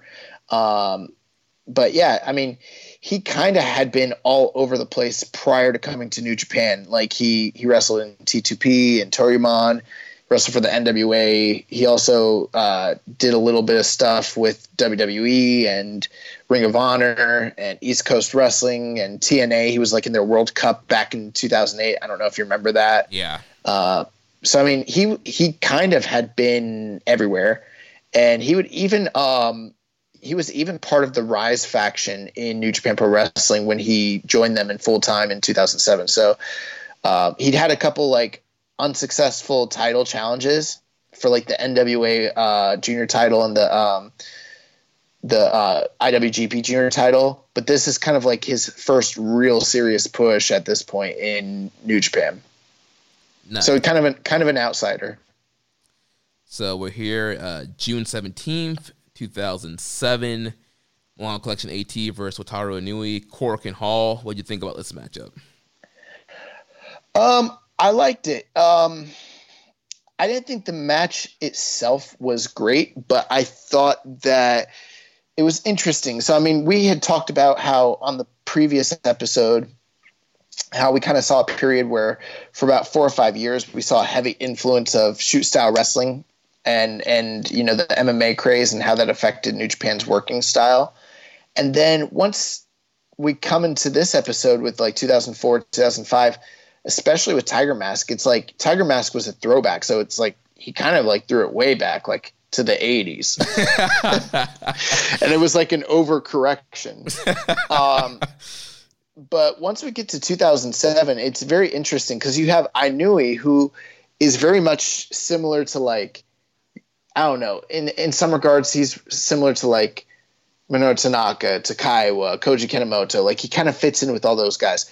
But then you have Milano Collection AT, who's completely different from every competitor we've seen in the Super Junior tournament so far, or at least in the finals. I mean, I wouldn't say he was a high flyer by any means, although he could when he needed to. But what was interesting about him is he's a precursor to Sonata and Zack Sabre Jr.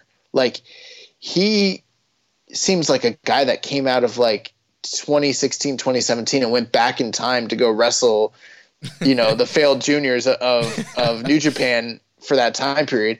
Like it's kind of cool, but really weird. Like he's doing like, moonsault, like jumping moonsaults off the like second rope, and he's tying like Inui up in all these like, what's the hold that Sonata does? The Paradise Lock. Okay, so we always see Sonata do the Paradise Lock, and we always lament about how bad the Paradise Lock is and everything like that. But like we always talk about how Milano Collection AT is like the inventor of it. But I've never seen that much of Milano. I've seen a little bit of his TNA and ROH stuff and some Toryumon, but not enough to like really know very much about him. But in this match, he's using the Paradise Lock, but he uses it like 4 or 5 variations of it, and they're all better than what Sonata does. Yeah, so Sonata just gets him in the hole, gets him in the middle of the ring, does the whole, get the crowd to cheer, and then he does a drop kick to the butt to let them go. So here, Milano, he gets the Paradise Lock, and he does like a Paradise Lock like sleeper thing. Like the guy's like locked in the Paradise Lock, and he has like a sleeper locked in too. And he lets go of that, and then he does a Paradise Lock, but he's almost like a sharpshooter kind of position. But the guy is stuck in the Paradise Lock, and he's pulling up on his legs. Yeah. And the only thing I don't like about it, and it's the same complaint we have about the Paradise Lock today, is like, why would you ever let go if the guy's locked up? And in this case, it seemed like I knew he couldn't. Now, it was a little different because I knew he never they never stated or showed that I knew he for sure couldn't get out. But like every time he had I knew he in like a submission hold where it was a Paradise Lock variant, he pretty much seemed like he couldn't get out. Right. So I was like, so why are you letting go? But maybe there's a kayfabe reason for it. I don't know. But I thought Milano was awesome. I thought Wataru was okay, and I thought the match was just fine. But Milano Collection AT was like an injection that this tournament needed as far as the finals go, because like this is the first like truly really impressive performance I've seen in a long time since doing this project. Yeah, Milano was the clear standout here in this match, and like you mentioned, like just the moves he's doing. This guy is doing a lot of cool submissions. He does a super RKO at one point. Oh yeah, he did the ace cutter off the second rope, and it was awesome. I was like, all right, all Japan 90s. And he's doing lion salt. He's doing corkscrew lion salts. He's doing a lot of cool strikes. So yeah, Milano, like you mentioned, a breath of fresh air here towards these latter 2000s tournaments, and the real kind of standout here. And Wataru was fine. Wataru was serviceable. He's doing lariats, big kicks, German suplexes, and that all sounds fine and good because those are things we like. But like, there's a way to do it to where like it's where it's meaningful and impactful, and it wasn't really that. Like he was kind of there. To tell you the truth, I don't even know. I'm not even really sure what the story of this match was because again, this match was kind of a little bit all over the place. To me, the story of the match was Milano Collection AT fucking rules. Yeah. That's what the story of the match was to me. Also, he hit like the first super kick that I think we've seen in the entire like the whole time we've been doing this since like '88. He hit like 3 super kicks. Yeah, and they were clean, and I was like, oh shit. He also hit a sick kick at one point, a Roddy Strong move. He hit 2 of those actually. Yeah, he did. Yeah, so like you mentioned, they were awesome. This guy's coming from the future with all these cool like indie moves, and he threw an arm breaker. He did a flying arm breaker off the second rope, and then hit him with a regal plex, like And Wataru's out here. He's like, I'm gonna hit you with a rolling arm bar. It's like, dog, we're past that. It's 2007. Like, step your game up. Yeah, and then at one point, I noticed we haven't been seeing spears, and suddenly in this match there's a spear. That was the 2 moves. I was like, there's a super kick and a spear, and I was like, we haven't seen those at all till now. Well, that's very interesting. Yeah, but it looks like one of Wataru's like big moves was a spear. He hit it once and then tried it again later on in the match that Milano dodged.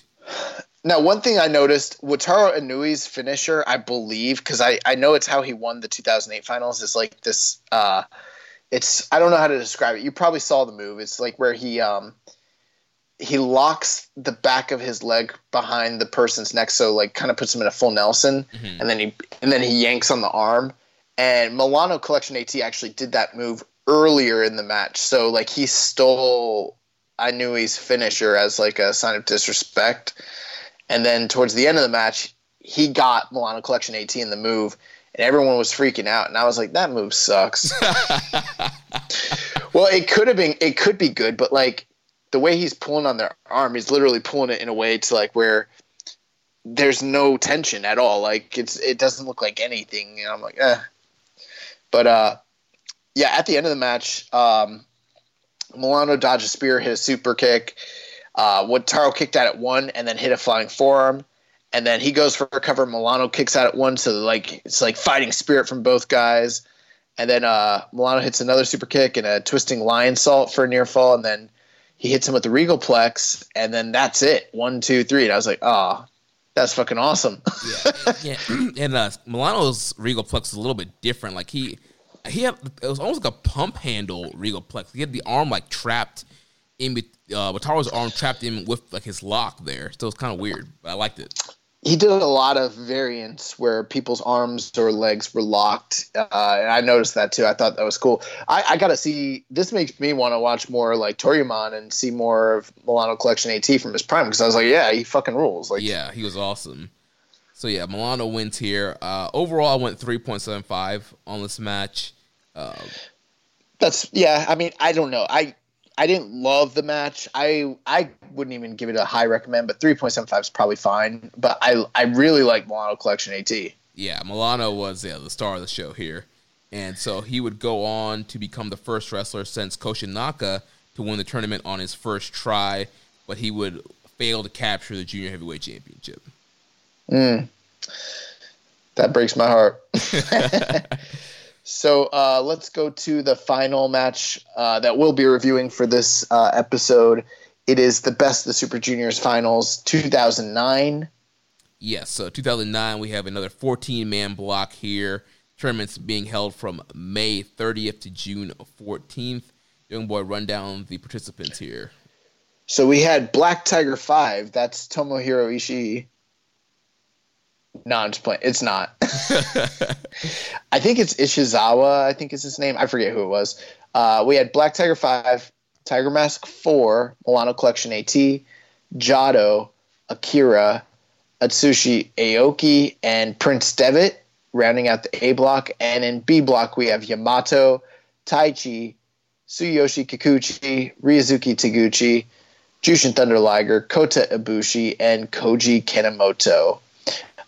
It also is worth mentioning that the 2008 finals were won by Inoue. Gotcha. So he eventually got his big win there. Yeah. I don't remember who he wrestled in the 2008 Super Junior finals, but he wins that one. So here, once again, 2009, we're still using the A1 versus B2, B1 versus A2 semifinals format. So the winner of the A block was Prince Devitt, so he's taking on the runner-up of the B block, Kota Ibushi. Then the winner of the B block was Koji Kanemoto. He's taking on the runner-up of the A block, Atsushi Aoki. And so Koji Kanemoto lost in the finals of 2008 to Wataru Inoue. Gotcha. Has anyone ever been in more Super Junior finals than Koji Kanemoto? I think he's probably the most. Like, this guy's been in so many Super Junior finals. And it's another final for him right here because he defeats Aoki in the semifinals, and then Devitt defeats Kota Ibushi. So our finals, we got the A1 and the B1 winners here. So Prince Devitt is taking on... Look at this. Koji Kanemoto beat Aoki in 6 minutes and 27 seconds by stoppage. So I don't even know what that means exactly, what he hit him with, but yeah. And that's the same Atsushi Aoki that passed away this past year from All Japan. Gotcha. So yeah, so we get to the finals here of Prince Devitt versus Koji Kanemoto, June 14th, 2009 in Korakuen Hall. So young boy, give us the background on Prince Devitt. Yeah, so Prince Devitt is a name that most of you listening should be pretty familiar with. If you're not familiar with that, you might know him as Fergal Devitt, which is his real name. Also, he's wrestling under the name now as Finn Balor. He also wrestled for a brief time as Pegasus Kid 2.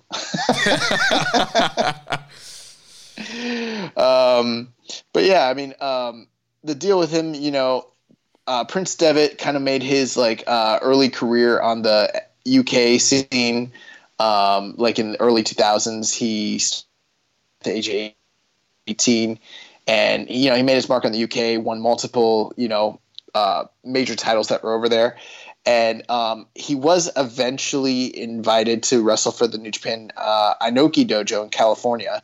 So around 2005, he made his way out there and started training with those guys, and Devitt was kind of one of these guys that kind of just traveled. He did tours in the United States, tours in the UK, and kind of just he's one of the first real indie darlings that we like to talk about that kind of made his mark before coming to New Japan. So he was sort of the first guy to come to the dojo. And he'd already had an extensive career outside of New Japan before he actually came to New Japan in early 2006. That's when he joined the dojo, started training in the Japanese style of professional wrestling. And in 2006, in March is when he joined. In April, he made his debut against El Samurai using his ring name, Prince Devitt. And, from that point forward, he kind of just started taking the company by storm. He was a member of the Control Terrorism Unit. And yeah, that's the background on Prince Devitt. Nice. So what did you think about this final match here between Devitt and Koji Kanemoto? One last thing. So by 2009, when 2009 came around, he had recently, in July, he had just started his partnership with Rizuki Taguchi as Apollo 55. Now, this is taking place, in June of 2009? Yes. So I don't think that they've formed the tag team just yet, but I did notice that he's seconded by Taguchi. So there must have been some sort of friendship or relationship even before, Apollo Go-Go started. Right. I think this match is very interesting because by the time we get to 2009, we've got Koji Kanemoto, who's a former two-time winner of the tournament, multiple-time IWGP champion, and multiple-time, competitor of Super Junior Finals. There's probably no one else who has as much experience in the finals as he does. So then you have Prince Devitt, first time he's ever made it to the finals of the tournament, and he's a much younger, less experienced competitor. And their entire, backgrounds and sort of style of wrestling are just in stark contrast to one another. Prince Devitt kind of comes off to me as being the young, hot babyface, if you will, who's doing a lot of what we would consider indie moves in today's, day and age. A lot it's very modern indie influenced wrestling. Whereas Koji Kanemoto is still doing the same stuff he did in 1997, which is pretty awesome. Yeah. But it's completely, and actually one thing I did notice, it's nice. Koji for a few years there when we were watching him kind of reverted to the Inokism stuff. Yeah. And it kind of sucked. But you have an older version of him here who's he's more aged, he's a little more wily, he's the older veteran going into this match. Right. He's 42 at this point. Yeah, and you can see it on his face. He looks older, he looks different, but this is a match about strength, the strength and speed of a young lion, an upstart, someone who looks like he's ready to take over the world. And then you've got, the age, wisdom, and experience of Koji Kanemoto. And what I loved about this match, and what seemed to really be the story, is that, head to head, Prince Devitt's way too much for him. But every time Devitt tries something really, really big, Koji's kind of scouted it, and he just moves out of the fucking way of some really. there are two really big dives in the middle of this match where freaking Devitt tries to go for like tope conhilos and tope planchas, and it's twice, and both times like Kanemoto just walks out of the way, and freaking Devitt like eats crap bad, real bad, and they like both of those dives like changed the entire trajectory of the match. Yeah, so the first one, he has a tope conhilo. He like wipes out a young boy and bangs his knee on the railing. Did you notice who that young lion was? No. I didn't get a good look at his face. Oh, it's Okada. Oh, yeah. When he's walking out, if you're watching the tape, he walks out with Okada as his young lion, and then he lands on Okada and the guardrail. Right. So he's selling the knee. Well, the funny thing is not only that, but like he's selling the knee, but like Okada's selling it like it's death. But then they go into like a count out where they're like doing the 20 count. And by 14, like 13 or 14, you look up and somehow Okada has miraculously recovered. And Devitt's still out selling. And Devitt's still out. Yeah, Devitt gets back in at 19. So then following that, eventually Devitt goes for another tope conhilo. But this time, so like Koji moves out the way, but for whatever reason for me, I feel like he wasn't supposed to move out the way. Like You think so? But I think he was supposed to catch Devitt, but he like kind of missed. Because Devitt like gave him all his weight. And it's like, because Koji did one of those cells where like, I'm supposed to get hit, but I didn't, but I kind of go down a little bit. Yeah. And then I get back up. Like, so he did kind of one of those, but he also kind of moves. It was kind of weird. I'm like, I think he was supposed to catch him, but he just like, I don't know what happened, but he did not catch him. Devitt eats crap. Have you ever seen the movie This Is the End? No. Okay, so it's like this movie, the world's ending, and it's like it's in the beginning of the movie, like this bottomless pit opens up, and this guy's like holding on for dear life, and someone who has like the high ground is above him, and he's like, "Give me your hand," and he's like, "You're not strong enough to catch me. I can't." And he's like, "I am. Give me your hand." And then he's like, "I'm gonna give you my weight. My full weight." And the guy's like, "All right." And then he grabs his hand and he slips and he drops into the bottomless pit.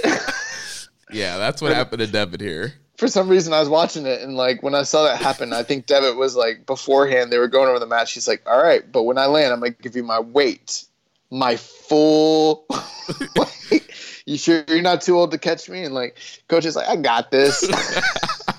Yeah, and like he's up pretty quickly after that, which makes me think like he wasn't supposed to. Like Koji picks him up and he's immediately back on the attack. He clotheslines Koji over the guardrail and does that crazy foot stomp dive. Yeah, so we haven't really seen dives into the audience yet. This is the first like Super Junior final where we're seeing dives to the audience. So 2009 is a big turning point in, you know, what I estimate going forward, like the 2010s, we're probably going to see a lot more of what people have kind of become more accustomed to when it comes to like the junior style of New Japan Pro Wrestling. And this Devitt Marufuji is definitely like a turning of the tides, because you're seeing Devitt sort of introduce that. And but it's badass because you see the high flying of like Devitt where like it's spectacular and it's like devastating, but also high risk. Like he can get hurt so easily. And then on the flip end, you have Koji Kanemoto, who's still doing the same things he always did, and it just works. Yeah. Like, you know, his there was one point where he hit him with like 2 or 3 moonsaults back to back. Yeah. And yeah, it's badass. Yeah. Both of these guys had a lot of cool moves and back and forth here. There was a great spot by Devitt where Koji's going for the moonsault, but Devitt jumps up, hits a backstabber. So kind of like that, almost like sort of like an indie spot. Like that's a move you would see like in the independent scene. So like Devitt kind of bringing that kind of like indie background, some cool spots to this match. Yeah, I mean, ultimately, what did you think was, you know, the tale here and kind of the turning point for the final of this, you know, the finale of this match? So let's see, I think the turning point here So towards the end, Devitt hits a Pele kick. Koji, he gets Koji on top, and he hits a superplex. And then he hits the Fireman gut buster. Then Koji reverses to an ankle lock. Devitt reverses to a cradle. Both men exchange cradles. Koji ends back up with an ankle lock. He figure fours a leg with the ankle lock. Devitt gets to the ropes. Koji kicks the knee, so he's continuing to work on that injured knee. There's a slap exchange. Koji hits a Hurricane Rana, then kicks in the ankle lock, slaps in the ankle lock again. Another slap exchange, a punch exchange within the leg hole. Koji hits a big right, then a Falcon Arrow for a near fall. Devitt gets an inside cradle for a near fall. He hits the Fireman Gutbuster that he failed to hit earlier. He hits the ropes, but Koji catches him with a big V-trigger, and this was a V-trigger this time. Then a release... That Koji V-trigger was freaking awesome. Yeah. Then a release suplex, release Tiger suplex, a kick to the head, and then a leg-trapped ankle lock, and Devitt taps out here, and Koji Kanemoto wins his third Best of Super Junior tournament. Yeah, I loved the moment where they're in the leg lock, and Koji's pretty much got Devitt in the leg lock, but Devitt and him are slapping, and then they resort to punching each other. They're just both double punching each other in the face. So it's like a bunch of James Boyd spots, which is awesome. But it's kind of encapsulative, if that's even a word, but it kind of encapsulates what's happening here. So you kind of have the defiance of Devitt as being like, I'm the new, like, I'm that new, I'm here. Right, that real. I'm that real. But at the same time, like, Koji's still smart enough to, like, capitalize on the leg. And so while they're punching each other, going blow for blow, all the meanwhile, he's working on a leg hold, which is ultimately what was, Devitt's doing, was that big dive, him hurting his knee, the leg work, and then ultimately the submission. So, like, Devitt showed the world that, like, he's here, he's ready, and, like, he's the future. But Koji is still, like, for now, at least on that day, the guy. And the big thing with this was, like, well, that makes Koji Kanemoto only the second ever person to win the tournament 3 times in their career. That would just be him and Liger. Yeah. But then also, I think that this is Koji Kanemoto's final Super Junior finals appearance. Yeah, I think it is. Yeah, I think it's his last appearance here. So it's sort of like the end of an era here. Like, you kind of know that there's a big future for Devitt, but, like, this is kind of the last hurrah for Koji. Yeah. And so he would go on. So, yeah, like you mentioned, second wrestler to win the tournament 3 times, and he would go on to lose the title match on July 20th against Tiger Mask 4. Gotcha. And we do have some observer notes here. Dave says, Koji Kanemoto captured the 20th annual Best of Super Junior tournament in New Japan on June 14th at Corkin Hall by beating Ireland's Prince Devitt, Fergal Devitt, in 1955 with an ankle lock submission. It was the 8th time Kanemoto won. Now 42 had reached the finals, winning previously in 98 and 2002, while losing the finals in 97, 99, 03, 04, and 08. Devitt had never been in the finals previously. The show drew a sellout 2005 fans. It was the usual parody-style tournament booking, with 8 of the 14 wrestlers still alive going into the final night of the round-robin tournament on June 13 in Kyoto. So, yeah. Dave didn't really give too much. There's one thing I wanted to mention. So, even though I thought the match was pretty okay, like, it was good. It wasn't bad. It was good. It was entertaining, but I wouldn't call it great. The one deflating thing was I did not like the finish. I liked the setup of the finish and the story, but there weren't that many submission attempts to really draw you in, to tell you that Devitt was pretty much done for when it came to the leg submissions. Yeah. And when this leg hold got put in, the crowd was, like, desperate for Devitt to get to the ropes, and he was in it for a little while, and he was struggling, and they were mounting, like, the anticipation for him to break the hold, and, like, Corkin started really, really picking up, and they were, like, getting behind him, and then he tapped, and then that deflated it all, and it was like, oh, that was the wrong time to do it. It kind of reminded me of when Triple H tapped to John Cena at WrestleMania 22. Yeah. And he was right by the ropes, and it was kind of deflating. Like, that's kind of what this reminded me of. And I was like, oh, they picked the wrong – like, it was the right finish done the wrong way. And it did bring things down a little bit for me. Yeah. So, yeah, I went 4 stars on that match. Overall, I thought it was a really good match. There were, like I mentioned, that second Tope con Hilo, I think it might have been a botch. And there was a couple other spots. There was quite a few botches in this match. Yeah, there was a couple like miscommunications and a couple moves where it didn't come off as smoothly as they wanted. And maybe that's the inexperience of Devitt. Maybe that's just the language breakdown between both those guys. But overall, I still think it was a pretty solid final and one of the better ones we watched this week. I'll say this. When this is all said and done, I didn't think I thought it was like 3 3/4. I couldn't give it 4 because I think 4 is truly great, and I thought that match was good, but not great. But the 90s were just this incredible time for the juniors in New Japan, and then we saw what happened. Like last week's episode, I liked quite a few of the matches, but I didn't love a lot of the performers. This week was a little different. Was like some of the matches, I liked some of the performances, but I didn't love the wrestlers. But what we did see was we saw a changing of the guard going into the latter half of the decade, where like guys like Milano Collection AT and Prince Devitt are kind of showing up, and it's the style is completely changing, and so it makes me very like. I'm real excited to review like 2010 going forward. We've got how many more? 9?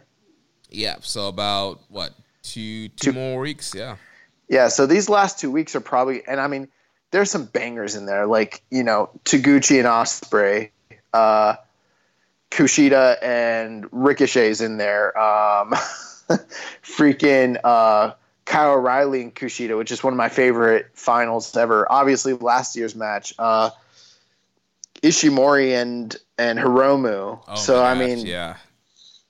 I mean that last week, I don't know. It's going to be tough because there's going to be a lot of really, really, really good matches. So, yeah, I'm excited to see everything going forward. 2010 on. Yeah, me too. So that I'm glad we got this Inokiism shit past us. Well, that wraps up the final countdown for this week. The only thing left for us to talk about is the recommended match of the week. So, first of all, what were your thoughts on watching Ultimo Dragon and Yuji Nagata? It was good. It was really good. I liked it better than a lot of these Super Junior finals we reviewed. And it was a fraction of the time. It was like an 8-minute match. So, the whole story there is the idea that Sonny Uno was the, devious manager of Ultimo Dragon, and Dragon kind of left him behind and was starting to work with, the luchadors in New Japan or in WCW and everything of that nature. So he didn't like that shit. So he went out and got himself a ringer, and he brought in Yuji Nagata, and, they had this match on the opener of Halloween Havoc 97. And what's weird is I remembered when you brought this up, I remember the World War III match more. And I actually watched both matches, and I can tell you right now the match at Halloween Havoc is much better, like way superior. But they did a lot of very innovative stuff for the time. Dragon has always had great kicks and great strikes, but I mean, he wasn't really laying into his shit. But Nagata, holy crap, Nagata was laying into his strikes so heavy. And I think part of it was that the story was that they were trying to tell was that Nagata was like a bigger, stronger, faster version of Dragon. And I think that might be one of the reasons why Dragon was working so soft, so as to accentuate Nagata's like impact. You know what I mean? Yeah. And but they had a really great wrestling match, back and forth, and then there was some stuff that Dragon did that I forgot that he used to do like that seated spinning Frankensteiner off the top rope. Oh yeah, that was dope. And I remember when you play WCW NWO Revenge, they have this really cool opening segment. And I always remember him doing that. And come to find out, it's Nagata that he does it too. So they're literally like, it's a reference to the Halloween Havoc 97 match when they did that. But ultimately, the commentary on the match was really good, especially Mike Tenay. Mike Tenay is bringing up like Tenay was killing it. He's doing really, really well, and he keeps bringing up like the J Crown and everything, the history of the guys in Japan and what this all means going forward. And it's really he kind of adds a lot of depth to the match where it's just kind of a pay-per-view opener. Like it's a throwaway match to someone like Bischoff, I'm guessing. Yeah. But they gave him like 8-9 minutes, and they went out there and had a great match. And one thing that Mike Tenay did was he started mentioning that Dragon had bone spurs in his elbow that had been bothering him, and they played that up into the story of the match. And as the match continued on, like his arm got real bad, and then you realize like Nagata was targeting the arm the whole time. And at the end of the match, Nagata is Dragon is pretty much about to win, and he goes to put him in the Dragon sleeper, and Nagata slips out of it and drops him, puts him in the Nagata lock, and Ultimo like taps, and it's clean. Like he beat that man fucking clean as hell. And it was really great. I would have gone like almost it's 4-star action in an 8-minute match. I think 3 3/4 is probably a fair, accurate rating. That's where I was at, like 3.75 on it. Yeah, but it's an 8-minute match, so there's levels to this shit. It's like it's a really great 8-minute match. You know what I mean? Right. Like if they had more time to do a lot more, well, I'll take that back because I watched the match where they gave him a lot more time on the next pay-per-view, and it sucked. It was not nearly as good. In fact, in many instances, it was kind of the same match. But big recommendation. I like that match a lot. All right, so what's the recommended match for this week? Well, since it is Dantaku, and since we won't be getting Dantaku this year, I thought we would go back into the history books and give you the match that started it all. So my recommended match of the week is a dream match, champion versus champion, the immortal Hulk Hogan versus the Great Muta, the WWF champion versus the IWGP champion at the Fukuoka Dome in 1993. Nice. Very, very, very legendary match. Many people widely regard it as possibly Hulk Hogan's best match of all time. Is that where we get the post-match promo of he wants to win the IWGP title and WWF title, the trinket? Yeah, he tells him, he's like, I've won the WWF title 5 times. This is easy. I want the title. This is a stepping stone. It's a trinket on a tree. I want the IWGP title. There's also another promo he cut before the show, and he's like, in Japan, I want to fight all the best wrestlers. Inoki, Shono, everybody. He doesn't know anyone else's names. All right, guys, so check out that recommended match of the week. Next week, we'll be back with all the latest news and another final countdown segment looking at the Best of Super Junior finals. If you enjoyed today's show, please consider making a donation by visiting socialsuplex.com/donate and clicking on the donate button under the Keeping It Strong Style logo. Make sure you connect with us on social media. The show is at KI Strong Style. Also follow us at Social Suplex. You can follow me at Jeremy L. Donovan. On Facebook, we are facebook.com/Social Suplex. And join us in the Wrestling Squared Circle Facebook group, facebook.com/group/Wrestling Squared Circle. On Instagram, we are at Social Suplex. On Reddit, I'm the Pro Black Guy. Josh is Keeping It Strong Style. You can check out our Discord channel, Social Suplex, and you can email me, Jeremy, at socialsuplex.com. Check out all the other shows on the Social Suplex Podcast Network. On Sundays, we have One Issue Radio, hosted by Rich Latta and James Boyd. On Wednesdays, we have our podcast dedicated to independent wrestling, Grown Men Watch This Shit, hosted by Jeremy Tate and Chris Bryan. Fridays, we have Get in the Ring, with Danny and Mike. And then on Saturdays, we have All Things Elite with Floyd Johnson Jr., Amy, and Tiffany. Don't forget to subscribe and leave a rating and review. We will catch you next week on Keeping It Strong Style, the ace of podcasts. Fuck Inokiism.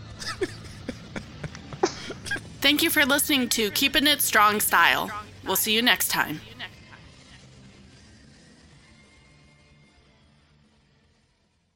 Say goodbye to your credit card rewards. Greedy corporate mega stores, led by Walmart and Target, are pushing for a law in Congress to take away your hard-earned cash back and travel points to line their pockets. The Durbin-Marshall credit card bill would enact harmful credit card routing mandates that would end credit card rewards as we know it. If you love your credit card rewards, tell your lawmakers, hands off my rewards. Tell them to oppose the Durbin-Marshall credit card bill.